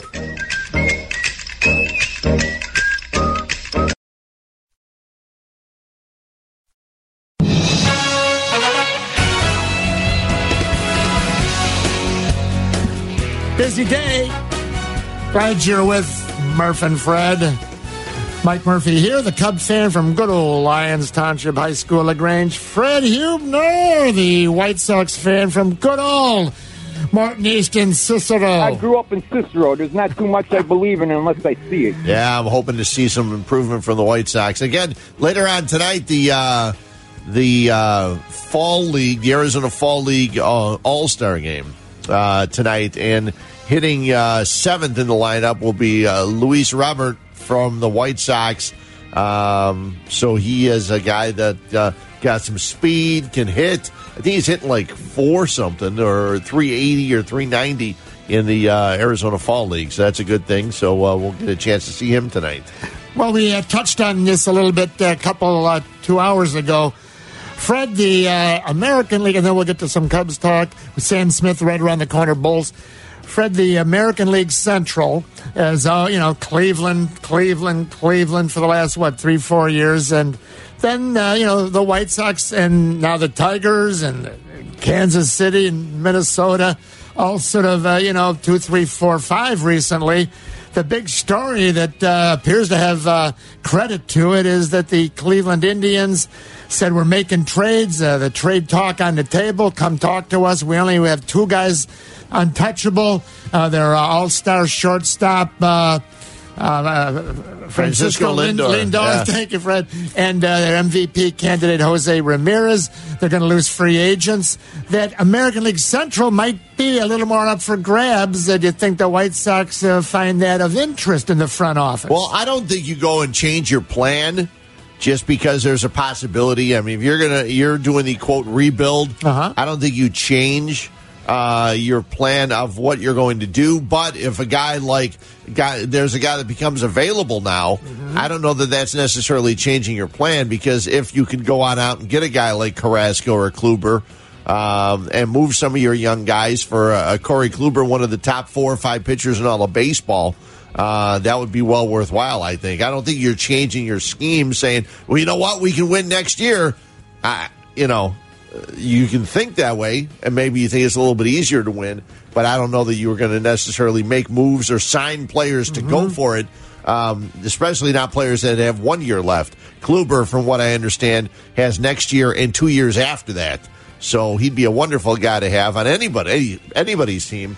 So you'd have to make quite an offer, I would think, to get a guy like him. Well, the White Sox have many more prospects, and they're just prospects. Then you become a suspect. I understand that. But all Theo ever had was his 4 first-round picks, pretty much. We all know who those were. He didn't have any inventory, still doesn't. That's one of the Cubs' big problems right now. Theo has 0 farm system, the waves and windows. Remember, we're going to have waves. Well, they never have had in 7 years any waves. And the window, it might be closing right now. But the White Sox do seem to have waves. So there might be trade. There are guys down there that certainly have value on the open market, and you would not be stripping the future because, 6, 7, 8 different reports say of the top 100. Yeah, and I'm looking here to break down by position of the White Sox and the way their organization's been built and things like that.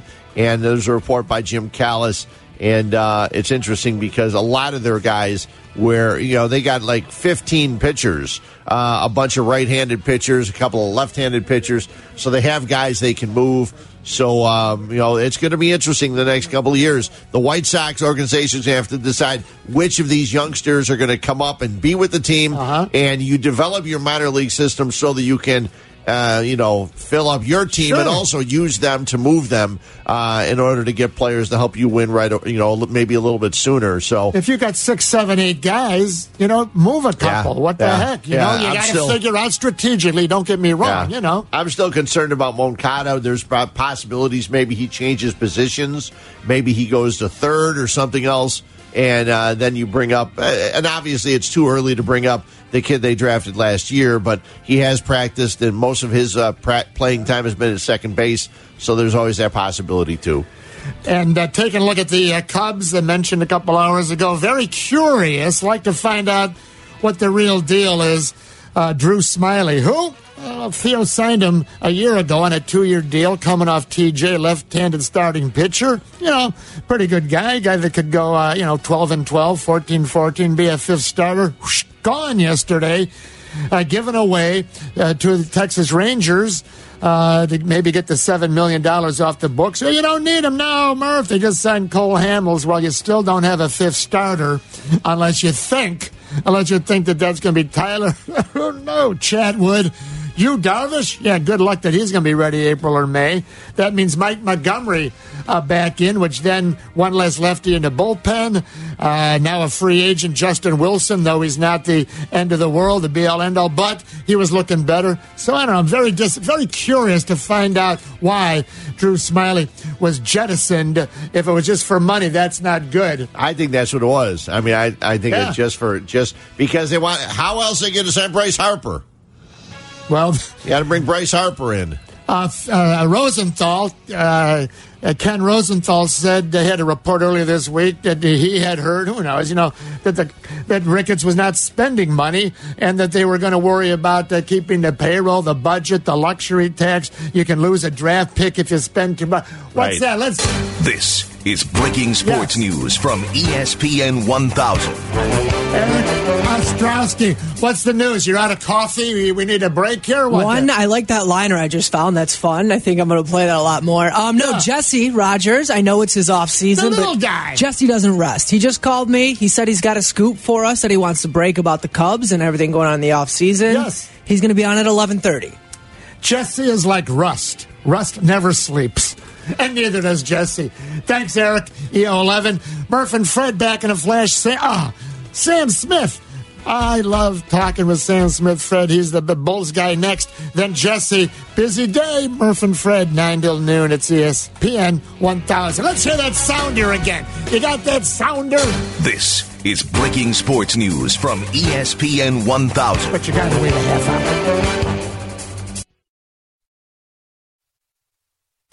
This is your home for Chicago sports. This is WMVP AM Chicago. ESPN 1000 and ESPN app. 4 and 3 and 2 and 1. I hope you're having a great Saturday. Sun is shining downtown, down here at State and Lake. Beautiful. What'd you call it earlier? Fred? A beautiful fall, crisp day. It is. Yeah, it's ready for football. It's some big football going on in town, actually. Oh, really? Notre Dame and Northwestern up in Evanston later on this evening. Night game down along the lakefront, so it should be interesting. Should be a full house at Welsh Ryan. That'll be not Welsh Ryan. That's the new basketball. Yeah, 6:15 here on ESPN 1000. Get the Notre Dame call right here. Latest point spread I saw, Notre Dame 9.5 point favorite. Notre Dame's 8-0. Northwestern 5-3. Should be a great day, great weather, great game. Hopefully the rain will hold off.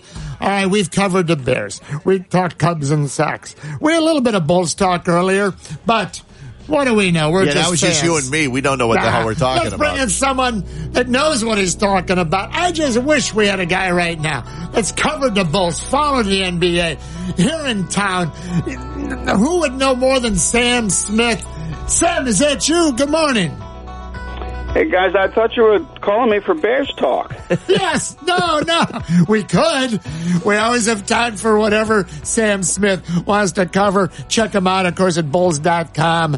See him on TV right there, press row. Sam, thanks for coming on. You're always kind enough once or twice a year to join Murph and Fred with your personal time. Being sports talk radio, Sam, we had a Twitter poll in action here all morning, and I'll let you hear what the fans voted.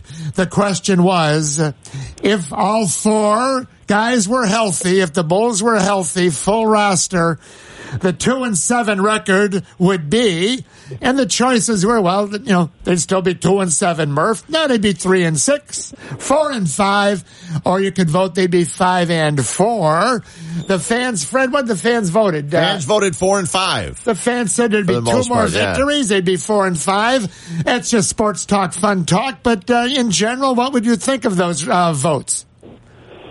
Well, I don't know. If it were me, I'd probably be voting 0-9 because then you wouldn't have Antonio Blakeney, Ryan Arcidiacono, and Cristiano Falacio and Chandler Hutchinson on the floor. And boy, you would be missing that, right? Nicely done. You spun it as you always do. I love it. It's only Sam Smith can do. Sam, so the guys on the bench are now the starters. The guys at the end of the bench are the rotation guys. But the last two nights, okay, they lost the game. Come on, Murph, Sam, Fred, they lost. I understand that. Last night they lost to Indy, who's now 6-3. A 2-point loss. Could have gone either way at the buzzer. And Wednesday night, the facts are the facts. Denver's now 7-1. That was a 1-point overtime loss. So you never use injuries as an excuse. I understand that, Sam. So it's sort of fun to talk both ways, how they would be with or without, right? Well, it's a really extraordinary situation. When we showed up for media day this year, the one thing John Paxson emphasized, sadly ironic, was that, well, look, we don't know exactly what we've got. We've got guys coming back who hadn't played, two rookies, but what we do know is we've got health. And so there's no team in the league now who has more major players injured. So it always sounds like an excuse. I understand that. But it's extraordinary in the sense of you have 5 players in the regular rotation now who would have been in the G League this year or were in the G League last year. Wow. And it's like 60% of the guys you're throwing out there, and then the 2 other guys you're throwing out there didn't play full seasons last year because of ACL recoveries, Parker and Levine. So, and that said, I accept whatever your record is. The old Parcells or whatever you are, what your record is, and that's fair. That's the way it is. 2-7. They're 2-7, but they did lose 3 games at the buzzer. Yeah. So it was their fault. They gave an offensive rebound. They let in Detroit a couple of weeks ago. They let a layup guy, a guy my same name, because a lot of people call me Ish. Ish Smith makes a layup at the buzzer, and then and then last night they get 3 shots at it. Carter, who has been great, the rookie, gets 2 offensive rebounds in the middle of 4 guys, and they get, and I don't know if the guy was tripped at the end. It could have been. I'm not sure he makes the shot anyway. It's a tough shot. Of course, he'd made a bunch of threes. Yeah. Blake and he. So, look, I think they've done competitively. Obviously, the Golden State game was bad, but Golden State's done that to a lot of teams. Sure. Yes. And they just have to. They just have to wait to get these guys back, and I know the fan reaction is going to be, well, you're 2-7, you're out of it. Now you want to play for a lottery pick. And you can't do that. Yeah, there's no way you can't. Speaking of that Golden State game, we don't want to talk much about it. But when you just kind of step aside and let a guy set a record for threes, I mean, you've been around the league for a long time. That doesn't happen very often, does it? I know that one of the guys on our station, Cap, was saying, well, someone's got to put somebody on a floor, and says you don't do that on our floor. Do those things even happen in the NBA anymore? No, actually, I was on one of Cap's many things that he does. I know he's not sleeping anymore because he does an overnight show. Did you get a free pizza? Well, he threatened to send me one, but he did. I'm still waiting for the one from 4 years ago. There you go. But he told me, Cap, the physical bouncer, who likes to take a lot of guys out, was telling me that they should have been knocking people on the floor. Yeah. Now, I don't know if you've been watching much NBA. I haven't seen many Golden State guys being knocked on the floor in the last couple of years. They do this to a lot of teams. Now, I didn't think it was. The only thing I didn't like was sort of the, unwritten stupid baseball rule that, the guy was out there, and they were sort of going for the record. Right. When you see that crazy stuff in baseball where some guy does something and everybody runs out of the dugout and says, why'd you do that? So, they probably shouldn't have been in the third quarter trying to set him up for the record and that sort of stuff. But you know what? The guy was great, and he was their third best player, or fourth, probably third. But the Bulls were guarding the best players, so the third guy was open. Yeah, the third guy on the Bulls is open all the time. Okay. Yes. You'd be That's open. True. Yeah. So let Sam take a shot. Visiting with Sam Smith. Sam, how will these minutes, that guys that weren't going to get the minutes, and we're listing right there who they are, and especially guys like Blakeney and, Felicio now and Hutchison right down the line, they won't have the same minutes when the 4 guys come back, obviously. So, for the average fan out there, how important, how much do these minutes, key minutes, I might add, end of the game minutes, help some of these young guys early in their careers? I understand that, that notion, and in theory, it's perhaps development of some of these players, but, and if somebody breaks through and becomes a good bench player, like, Blakeney could be like a Lou Williams type, a guy who'll come off the bench. Lou Williams is really good. And these guys were, Eric Gordon was a higher draft pick, something like that. He could be a spark plug you sort of find that you didn't expect to. Well, that's good. But still, your team is all the other guys. And those are the guys who you got to give the minutes to and have to get better. And look, most everybody, including me, didn't pick them to make the playoffs this year. So we were all expecting another pick to come in. And free agency, they're going to be in free agency this summer. They have plenty of money. They're committed to that. And I'm not sure if you checked, but, Jimmy Butler, Derrick Rose, Taj Gibson, and Nikola Mirotic are all free agents this summer. There you go. Yeah. So who knows what the possibilities are? But the guys who are out are the key thing. They have to find out. What they found out, and really it's been great so far. This Carter is really good. This kid from Duke. He's 19 years old. It's extraordinary.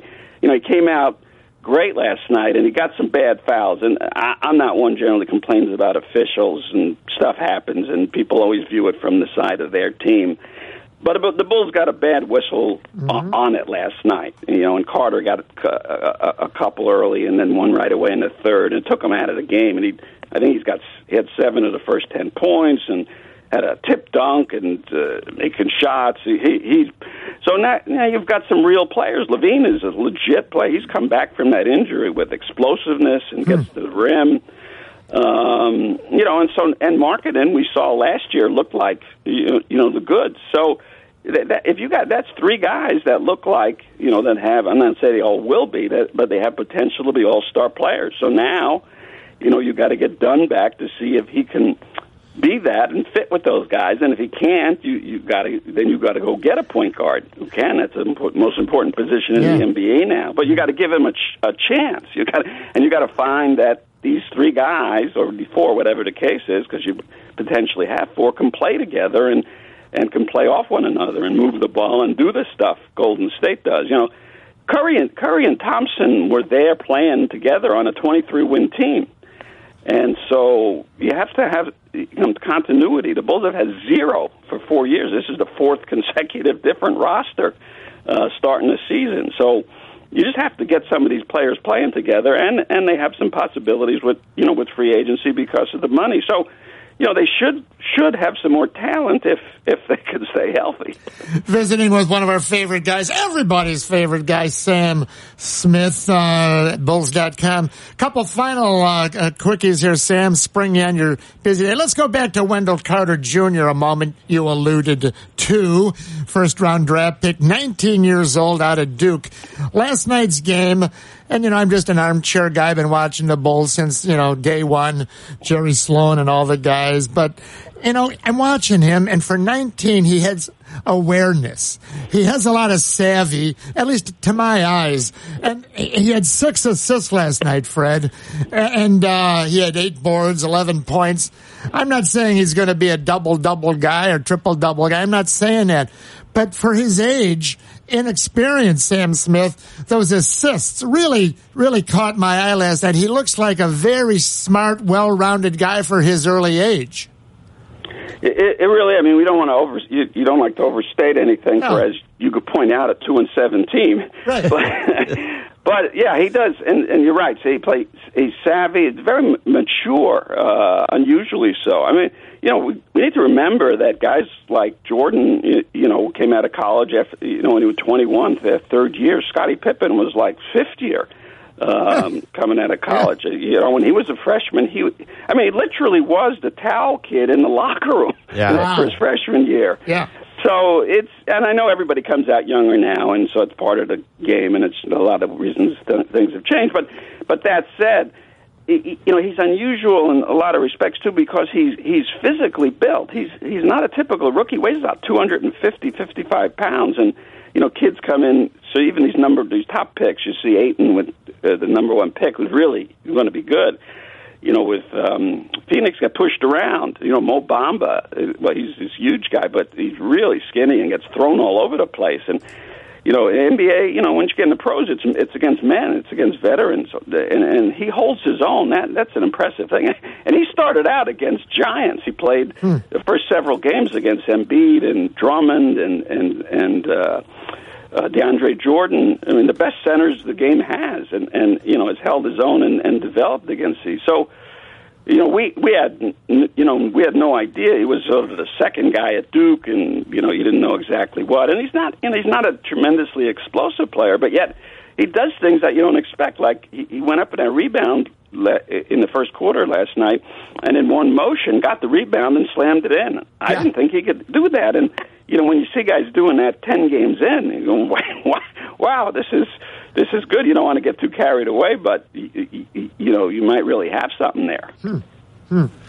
Yeah, he's a guy which I think a lot of Duke. It was funny. Remember when people first started drafting guys from Duke and said, well, they can't play very well in the NBA. Soft. Right, they're all soft. I think you see a guy like this, 19 years old, he comes in, and I think from the time he was drafted, the way he's carried himself on and off the court, I mean, it's a pleasure to watch him play. I mean, he goes out there and he works hard, and like you said, the foul trouble yesterday hurt, but he seems like just making smart passes. He seems like the smartest guy on the floor as a 19-year-old for the Bulls, and that's a rarity. Yeah, no, it is. Krzyzewski obviously has changed. I think you can check that Duke roster this year. Yeah. And if you check their SATs, I think they're not exactly going to be in triple figures. No, they're not. Well, But Krzyzewski realized what the landscape was, and he's gone along too. So that maybe has changed a little bit. But yeah, his sense of the game comes so quickly. Positioning, right place to be, and you'll see him you'll see in what looks like the wrong place where a guy scores, his guy. But it's because with all these guys in the rotation, and they have some guys who don't defend. Levine is not one of them. Levine is, he's got a reputation, but he does a pretty good job, and he's trying and he works at it. There are other guys who are not, and what defense requires, and what you see a lot is a guy who say, well, his guy scored on something, but it's that second rotation, and the Pacers were good at that. They moved the ball several times and got that, on the last play when Collison hit their shot. But there are several times you could see that during the game where they came and they helped and the ball moved and then it moved again. And the Bulls are not good at that, but it's also these sort of tryout positions for everybody, and to get them into a situation where they're going to rotate not only on offense, which you don't do a lot, but on defense especially, where you're covering for a guy who's moved. There's none of that. Yeah. And so it makes it look bad in some cases where it might look like, somebody like Levine or Carter doesn't have their guy, but it's the other guy who was supposed to be there who just was standing around, checking if the popcorn guy was selling a lot. Sam, Fred, here's the final 50. You were at the game, of course, Sam, so you didn't have NBC Sports Chicago in your headphones. Here's the call from TV, the final 10 seconds, the flurry of the Bulls attempting to pull that game into overtime or a 3-ball. Levine backs his dribble out, circles to his right, turns the corner, fires on the rim, no, rebound tapped out, Holiday, no, rebound run down, back to Blakeney, taken away, game over. And that's how games are lost, young teams. That was a flurry. Levine had a sort of tough shot from the corner. Holiday'd been pretty hot. Blakeney, whether he got fouled or not. But, I don't want to say that's close because that's not what sports is. But it was an exciting attempt to pull it out. It also was. It demonstrated. I know Fred gets a lot of criticism, but it demonstrated, commitment on the part of the players. I mean, they outfought for those shots. Carter runs down the ball. He was the first one in the corner to get that second rebound. He's a little smaller than some of these other guys. I mean, if there's a criticism or you can't criticize someone for whatever their size is, but he's not the tallest center. He's more like Elton Brand type, where he's long-armed. He's 6'9", maybe, I don't know. He's listed as 6'10". Is he 6'9"? He's who knows? But he's long-armed, so he fights and gets to balls, and there's a lot of positioning on these things too. And so, they really competed right down the end, and that's what you ask, of your players. Sure. They're not they weren't as talented as the other team. They have not been favored to win one single game this season, according to the Vegas. And we're allowed to look at that now in the NBA, since the NBA is partners with MGM Grand. Yep. So. And share their data with them, their analytics. So, they're underdog and undermanned against every single team. This is a Pacer team that had almost 50 wins last year with basically the same starting lineup coming back, and they had a shot, and I did think, if it wasn't Antonio Blakeney, who none of the three officials had ever heard of, sure. I think they would have called a foul because I thought he got kicked, and sort of set off bound. And I think if it was somebody one of the officials had heard of, he probably been shooting three at the end. Well, Sam, to dovetail what you just said, TV had this stat. You probably heard it, saw it, or maybe you gave it to them. But in the Bulls' 5 home games, 4 of the 5, they've been tied in the final minute. Now you mentioned, I guess we should have realized they've been underdogs in all 7 games. Obviously, the 5 home games to be tied in the final minute, 4 or 5. That's pretty impressive.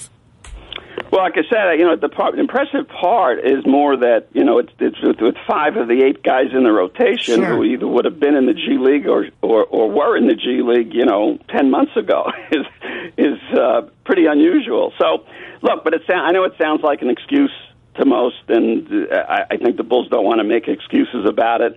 And I think it's just a matter of saying, okay, look, give us a chance until we get Markkanen and Dunn back out there. With Levine, who's playing terrific, Carter, who's playing terrific. And another thing with Levine, other teams, they figure it out. They have tape and TV, and some of them have cable. And they all said, well, Levine's the only one who can score out there. Let's put 3 guys on him. Yes. So now he can't get to the basket. Now guys are just swarming him all over. And so other guys are getting some better looks. And to their credit, Holiday's hit him. He made 5 threes the last couple of games. Yeah. Blake, and he's second in the league in 3-point shooting now. He's shooting like 60% on threes. Okay, that's what you're supposed to do. But if they continue to do that, teams will start to drop off Levine. But right now they're going, well, you know what? That's the guy. Well, right. Let the other guys score. Right. Let the other guys score to stop him. In fact, Stacey King, late in the game, there was a play where Levine motioned to one of the other to come over here and set a screen, and Stacey had been saying throughout the game, and then they zeroed in on that play late, Sam. He says, I don't like when Levine he should stay one-on-one. I don't want 2 guys on him. So these are still things that they're all young. Levine not as young. But let me wrap up with this, Sam, real quick. I know we're running you late here. Do teams need a leader? Do the Bulls have one in waiting? Now, what's the word? The alpha dog. We used to call him the leader. Do the Bulls have a leader in waiting? Do you need a leader, in your opinion? Do they have one coming? Do they have one now? How do you view that whole thing? Well, it's sort of an overrated, concept and notion. You're a leader if you're the best player, whether you talk or not. And it's about production. And Levine is becoming that kind of player. And you could see, I think he was signaling at that point to a screen because he was asking some of the players if they knew what a screen was. It wasn't so much to set him. I think it was a little thing he did. Sure. He's setting himself up as that kind of thing. He's getting the ball at the end of the game. He's in position. And I thought the foul really was unfair to him at the end. He took him out of the game. They're doubling him and tripling him all game. And then he gets it going in the fourth quarter and scores 9 straight points or something. And the Bulls took a 7-point lead because that's really when games are won, not at the end there. It looks good at the end. And they got up by 7, I think it was, with 6 minutes to go, and they call a cheap 5th foul on him, which was he was getting around a screen. Yeah, here's a guy people said didn't try to get around screens before, and so now you punish him for it. Yeah. So it was a really weak thing, but you take him out of the game now with 6 minutes to go. He came back and he couldn't ever get a rhythm, and he missed his last 4 shots or something. But if he hadn't been able to stay, and he said, well, you said it to the coach, okay, well, you should have kept him in. But then 6 minutes to go, and guys are calling fouls on him every. So it's not something that every coach doesn't do. Every coach gets his guy with 5 minutes to go. They want to keep him for the last 2 or 3 minutes. So I understood, and then Zach said the same thing too. He said I could have been out in the next 30 seconds, and what's going on in the last minute. So.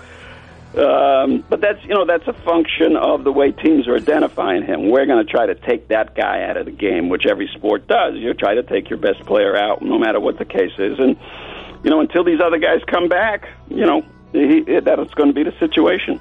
Friend of the program, Sam Smith. Sam, I know your last book was about a year ago. I'm sure it's still available. And tell us where we can get that, or do you have anything new also that you might be working on? Stuff new. I have some stuff it'll be interesting coming, but it's not ready yet. But Hard Labor, you guys will love this book because it's the 60s and the 70s NBA. And I heard you a little bit before talking about the draft with Mullin, and there's some amazing stuff from that. Red Auerbach tried to get Wilt Chamberlain admitted to Harvard.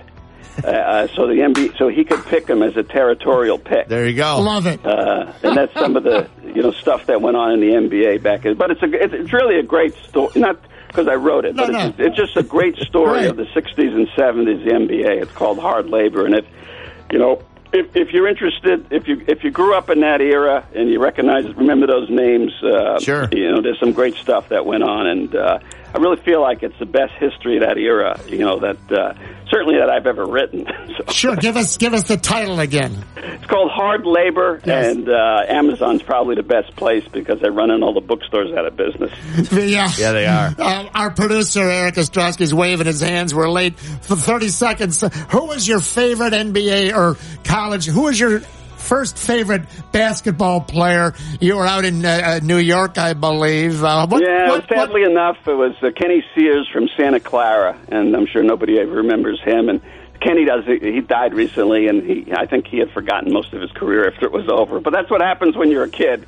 You latch on to somebody, and my old Knicks were constantly beaten by the greatest dynasty in the history of sports. So we suffered a lot with Carl Braun and Richie Guerin and guys like that. But, I'm sure you had your many obscure Bulls and Chicago Zephyrs over the years. Walt Bellamy in his prime. Yeah, Jimmy Washington, Erwin Mueller. There's a bunch. In fact, I just talked to Chet Walker yesterday. I talk to Chet all the time, and he's doing good. He's actually writing some stuff. He told me for Ebony or something like that. Yeah. He's got some project going on. But I talk to Chet about a couple of times a month. And in fact, he called me. He said somebody told him. I know I'm running late for it, but he called me. He said, somebody told me they put my picture in the basement there by the men's room. I don't want my picture by the men's room. He said, you tell the Bulls. I said, no, Chet. It's by the locker room. It's right near Jordan and all the artists and Scotty. Don't worry about it. But so Chet's still got some intelligence coming from the Bulls. My two favorite Bulls were Guy Rogers, of course, good old number 5, the left-handed guard. He'd dribble 5 times at the free throw line. That was his lucky number. But McCoy McLemore, that was a guy. I always loved him. He never played, so I couldn't be upset with him. No, you know what? I wrote about him in Hard Labor because he was one of the. He was one of the defendants and the plaintiffs in the suit that the book's about, the Robertson suit. McCoy McLemore. Amazing. And just quickly, I know I'm running over, but Guy Rogers invented the backdoor lob dunk play with Don Kogis on the Bulls. So the first time it was ever run in the NBA with Guy Rogers and Don Kogis. Don Kogis got up that high? Don Kogis was one of the best. Still the best rebounder in Marquette history. Okay. You remember a guy named Henry Finkel? Absolutely, for the Celtics. He even beat our Knicks. He was the backup to Bill Russell. He never got in. We used to go to the Chicago Stadium. There was about 2,000 people. We were sitting behind a Celtics bench, and we yelled for the whole game, Red, put Finkel in. And Finkel turned. He looked like Herman Munster from the TV. He'd turn around and smile. Yeah, he'd smile at us. Put Finkel in, or put Sam. And he would go, "Hey, that's what I'm saying." Yeah, Sam Smith. Thanks, Sam. Always a pleasure. All right, guys. You have a great day. Thank you. Thanks, Sam. Sam Smith at NBC Sports Chicago. It's Murph and Fred at ESPN 1000. We're late. Lots to cover. Jesse coming up. Oh, that's right. Jesse next. He says, I got something for you guys with the Cubs. Take a break. ESPN 1000.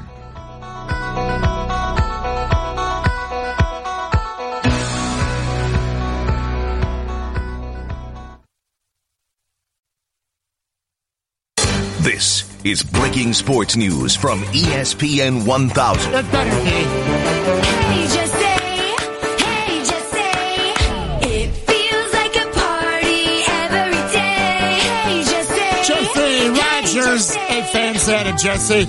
He's on break. He's on vacation. He's on sabbatical. Yeah, well, we interrupt our previously scheduled programming for a news breaker from Jesse Rogers. There was an album years ago, Rust Never Sleeps.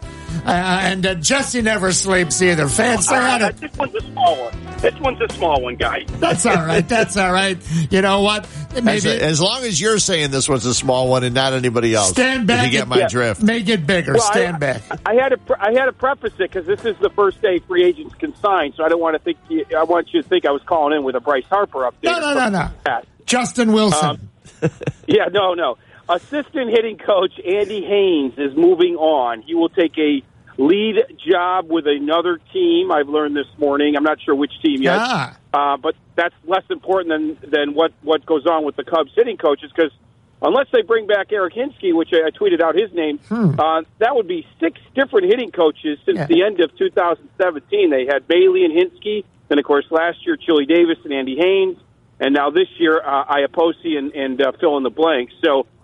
Whether you believe hitting coaches, make a big difference or not, the Cubs are going to have 2 new ones. It feels like, at least for 2019. So Andy Haynes was PO'd. No, Andy Hill. I think it's a promotion. I mean, he's getting a lead job. But he didn't get the Cubs job, did he? Oh, right. I don't know if he was pissed off about it, but yes, he did not get the Cubs job. They gave it to Iapoce. Right. Okay. So. I mean, if you think about it, Iapoce and Haynes are kind of John Maley disciples in a way, and now all 3 of them have lead hitting coaches' jobs. So, again, it goes back to that whole, look, those guys are competent in what they're teaching, the launch angle era, right? Where a guy like Chili Davis on his way out is very, admittedly, unsure of how he should teach hitting right now. He knows it's a different era. I mean, he said this all to me in other interviews. So it's interesting. The launch angle phase it's not a fad, as Theo said at the end of the year press conference. This is the way of baseball, and it's probably the best way to have a consistent offense. Though it's not the offense everybody wants to see. We all want to see everything. We want to see the home runs and the opposite field hitting and everything in between. But right now, the launch angle fad phase, whatever, is here to stay. Jess, the one thing about the hitting, the Boston Red Sox.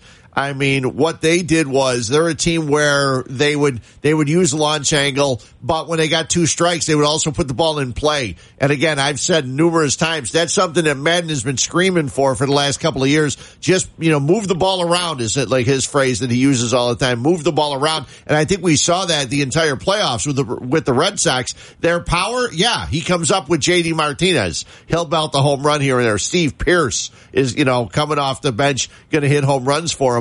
But they put the ball in play more than a lot of other teams out there, and I think that's one of the things that hopefully the Cubs can get this year with this new guy, Iapoce. Well, this is what we talked about, 2-3 weeks ago, right, guys? I mean, the irony of the whole thing is some of that stuff you're talking about is what Chili Davis left on that Red Sox. That's what he's good at, the approach, the hitting behind the ball and going the other way and shortening the stroke. But then this year they brought out a little bit more power in this team, now adding J.D. Martinez help. So the Red Sox you're right, are a great example of a dynamic offense, but they were about the only one in all of the majors. Now, maybe the Astros a little bit. And remember, we're also pointing out AL teams a little bit easier with that DH. Think of the NL teams. There was not one complete offense in the National League. The Brewers got a lot better when they added midseason. They also added before the season. The Dodgers, all sorts of complaints about the Dodgers being a home run hitting or nothing team. Read the L.A. Times. Bill Plaschke, I think Friday, just yesterday, wrote all about the Dodgers. It could have been exactly about the Cubs basically before last year where they won or lost on the home run. Well, you know how far it got the Dodgers? Pretty darn far. But that L.A. Times column was kind of like what we're in. Far isn't good enough if it's not winning the World Series. And that's kind of the same thing here. We're sort of caught in between. You love the success, but it's not getting you all the way to the promised land. I still think, guys, we should be going back to the old Atlanta Braves thing. Get in as often as you can, and once in a while, hopefully you'll win one. They only won one. Right. But I think we have forgotten that the playoffs are a roll of the dice, and I don't think that's changed in this era because it's still 3 out of 5 and 4 out of 7, no matter what you hit or pitch or whatever. It is a gamble, and I think we've gotten away from that, judging the entire team on the playoffs. It seems like the Dodgers are doing that. And certainly the Cubs admittedly did that after 17, and now after 18, I feel like they're sort of getting back to what they were before in terms of all that launch angle stuff. All right, now, Jesse, you're going to, and Fred, we had John Dewan on about the stat of the week, man. We had John Dewan on a couple hours ago. The new Bill James handbook came out the 30th year in a row. Bill James, who we all know, the statistical godfather and a longtime Boston Red Sox employee, he's got a major thesis here, a major essay, and he's talking anti-launch. Now, this is unbelievable. Theo said at the postseason presser when the season abruptly ended that, and you just quoted him correctly, launch angle is not a fad. Bill James, and he's got the numbers, and we don't have time here, but he blows that out of the water. This is unbelievable. He says a couple of years ago, the idea was to get hitters to do more of the good stuff, fly balls, and less of the bad stuff, ground outs. He says, I'm jumping the gun a little. I am declaring that launch angle is a failure. In my opinion, it's just a fad. Okay, I'm going to read on. Now, this is Bill James, okay, and Theo Epstein, two of the premier guys in their industries. So it's guys that work well together. They did. Yeah. But it's interesting. Now, let me read one more, continue here. The launch angle, Bill James says, in the new Bill James handbook, I think has pretty much played itself out.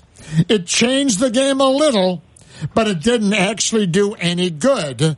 So the effects that should be a wash, they're going to wash out. He says, now, here's the key.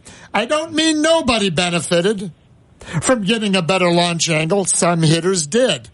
However, what I'm saying is, on balance, there is no real effect as many hitters were hurt by trying to do that as much as players that were helped. It was a fad.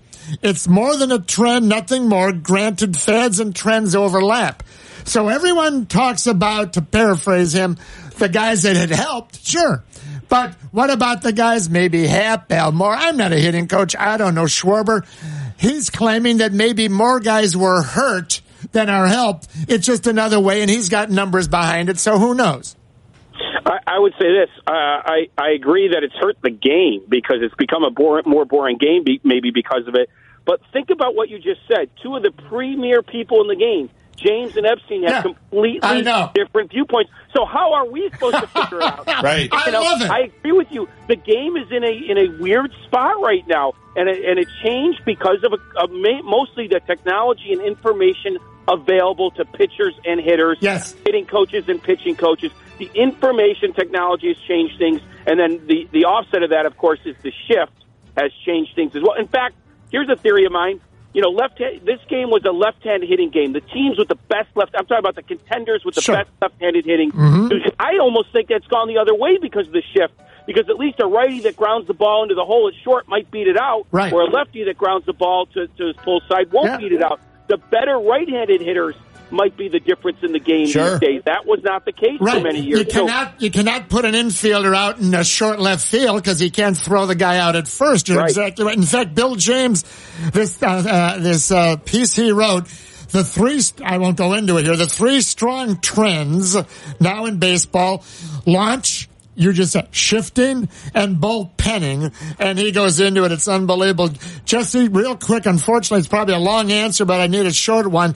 The Cubs yesterday, good deal. They signed Cole Hamill, even though the $20 million they couldn't get 2 years. Fred was breaking that down, maybe 15, whatever. But I don't understand this. I know there's a reason. Maybe you can dig this out. They released, they sold, a trade. Call it what you want. They unloaded the $7 million of Drew Smiley, who all we heard about was his progress. He never showed up August or September, whatever. He was, in my opinion, the fifth starter coming up. He's gone, $7 million. Now they're back to you, Darvish. He can be ready April, May? I don't know. You got to put Montgomery in there again. I like him in the bullpen. There were Chatwood. Once the yips, always the yips. Were you surprised? We can talk with you more at leisure next year. Were you surprised about the Drew Smiley launch? A little bit, but not really, because Hamels basically takes Smiley's spot. Think about it. No fifth starter. They got no fifth starter now. Who do they got? Well, yeah, you do. Yeah, you do. I just said Darvish. You counting him in April? Well, I mean, I am right now. Chatwood? He's got the yips. No. Once the yips, always the yips. That means Montgomery's back, in my opinion, and that screws up the bullpen. No, you have Lester, Hendricks, Quintana, Hamels, and then we assume Darvish. But it's not Darvish. Okay, Darvish in April. All right, mark that down. Yeah, I don't know. I don't know. Oh, me of little faith. Not you, me. You got it. Great job, impromptu. He's on holiday, and he calls in. Thanks a million, Jesse. You got it, guys. Take care. Thanks, Jess. All right, Murph and Fred back. And if I know we're running late, Eric, it's ESPN 1000.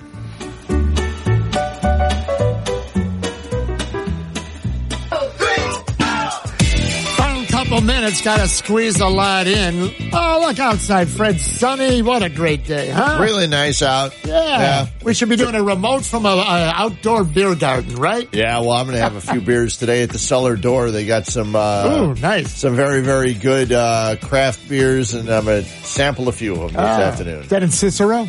No. Downtown Downers Grove, cellar door. That sounds great. Yep. So, Fred, you're the football guy at the station that didn't, play the game professionally. Now, this is something, it's so obvious, but I had to bring it up. In conventional offense, the old days under the center, or shotgun, 11 on 11, but it's really 11 on 10 when you think about it. The quarterback, and then your 10 blockers, right, or wideouts, and then the other team's got 11. So it's, you're really one man short in football. It's a chess match, But when the quarterback can run with the ball, so I was thinking, it's sort of more now like so let's go to the Bears game. Here's a soundbite. This is first quarter. The Bears got the ball 3rd and 3.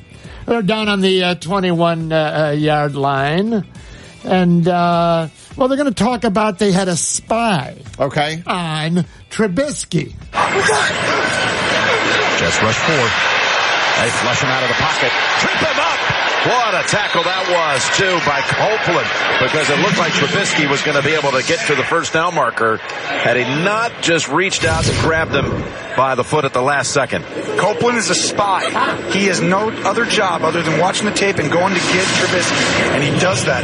It's huge when you have a guy who's fast enough to go get the quarterback. If you're not, he just gets the first down there. All right, now hold that thought. In the third quarter, Fred, the Bears still up 14-3. Here is now 4th and 1. Trubisky's this is a designed run.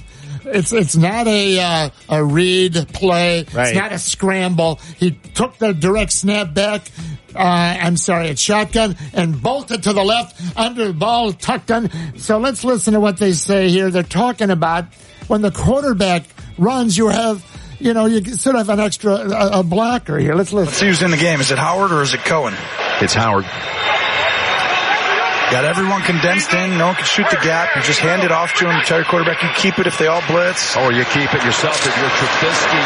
And you wind your way as his tackle's made a couple of inches more than he needed. This is an aggressive call, but this is what Kansas City, Andy Reid called this, and Nagy did with Alex Smith all the time. They know on 4th and a yard, everyone's gonna shoot the gap inside. They want to not give you anything really easy. They want to make you have to run it outside. Problem is, if you're running with your quarterback, you get an extra blocker. All right, stop the tape, Fred. They have to account for when the team defense is against the Bears now. They have to account for him because he might run. Does that make a difference? And you don't have 11 anymore. You're now it's like 11 on 11. Right, now you're equal.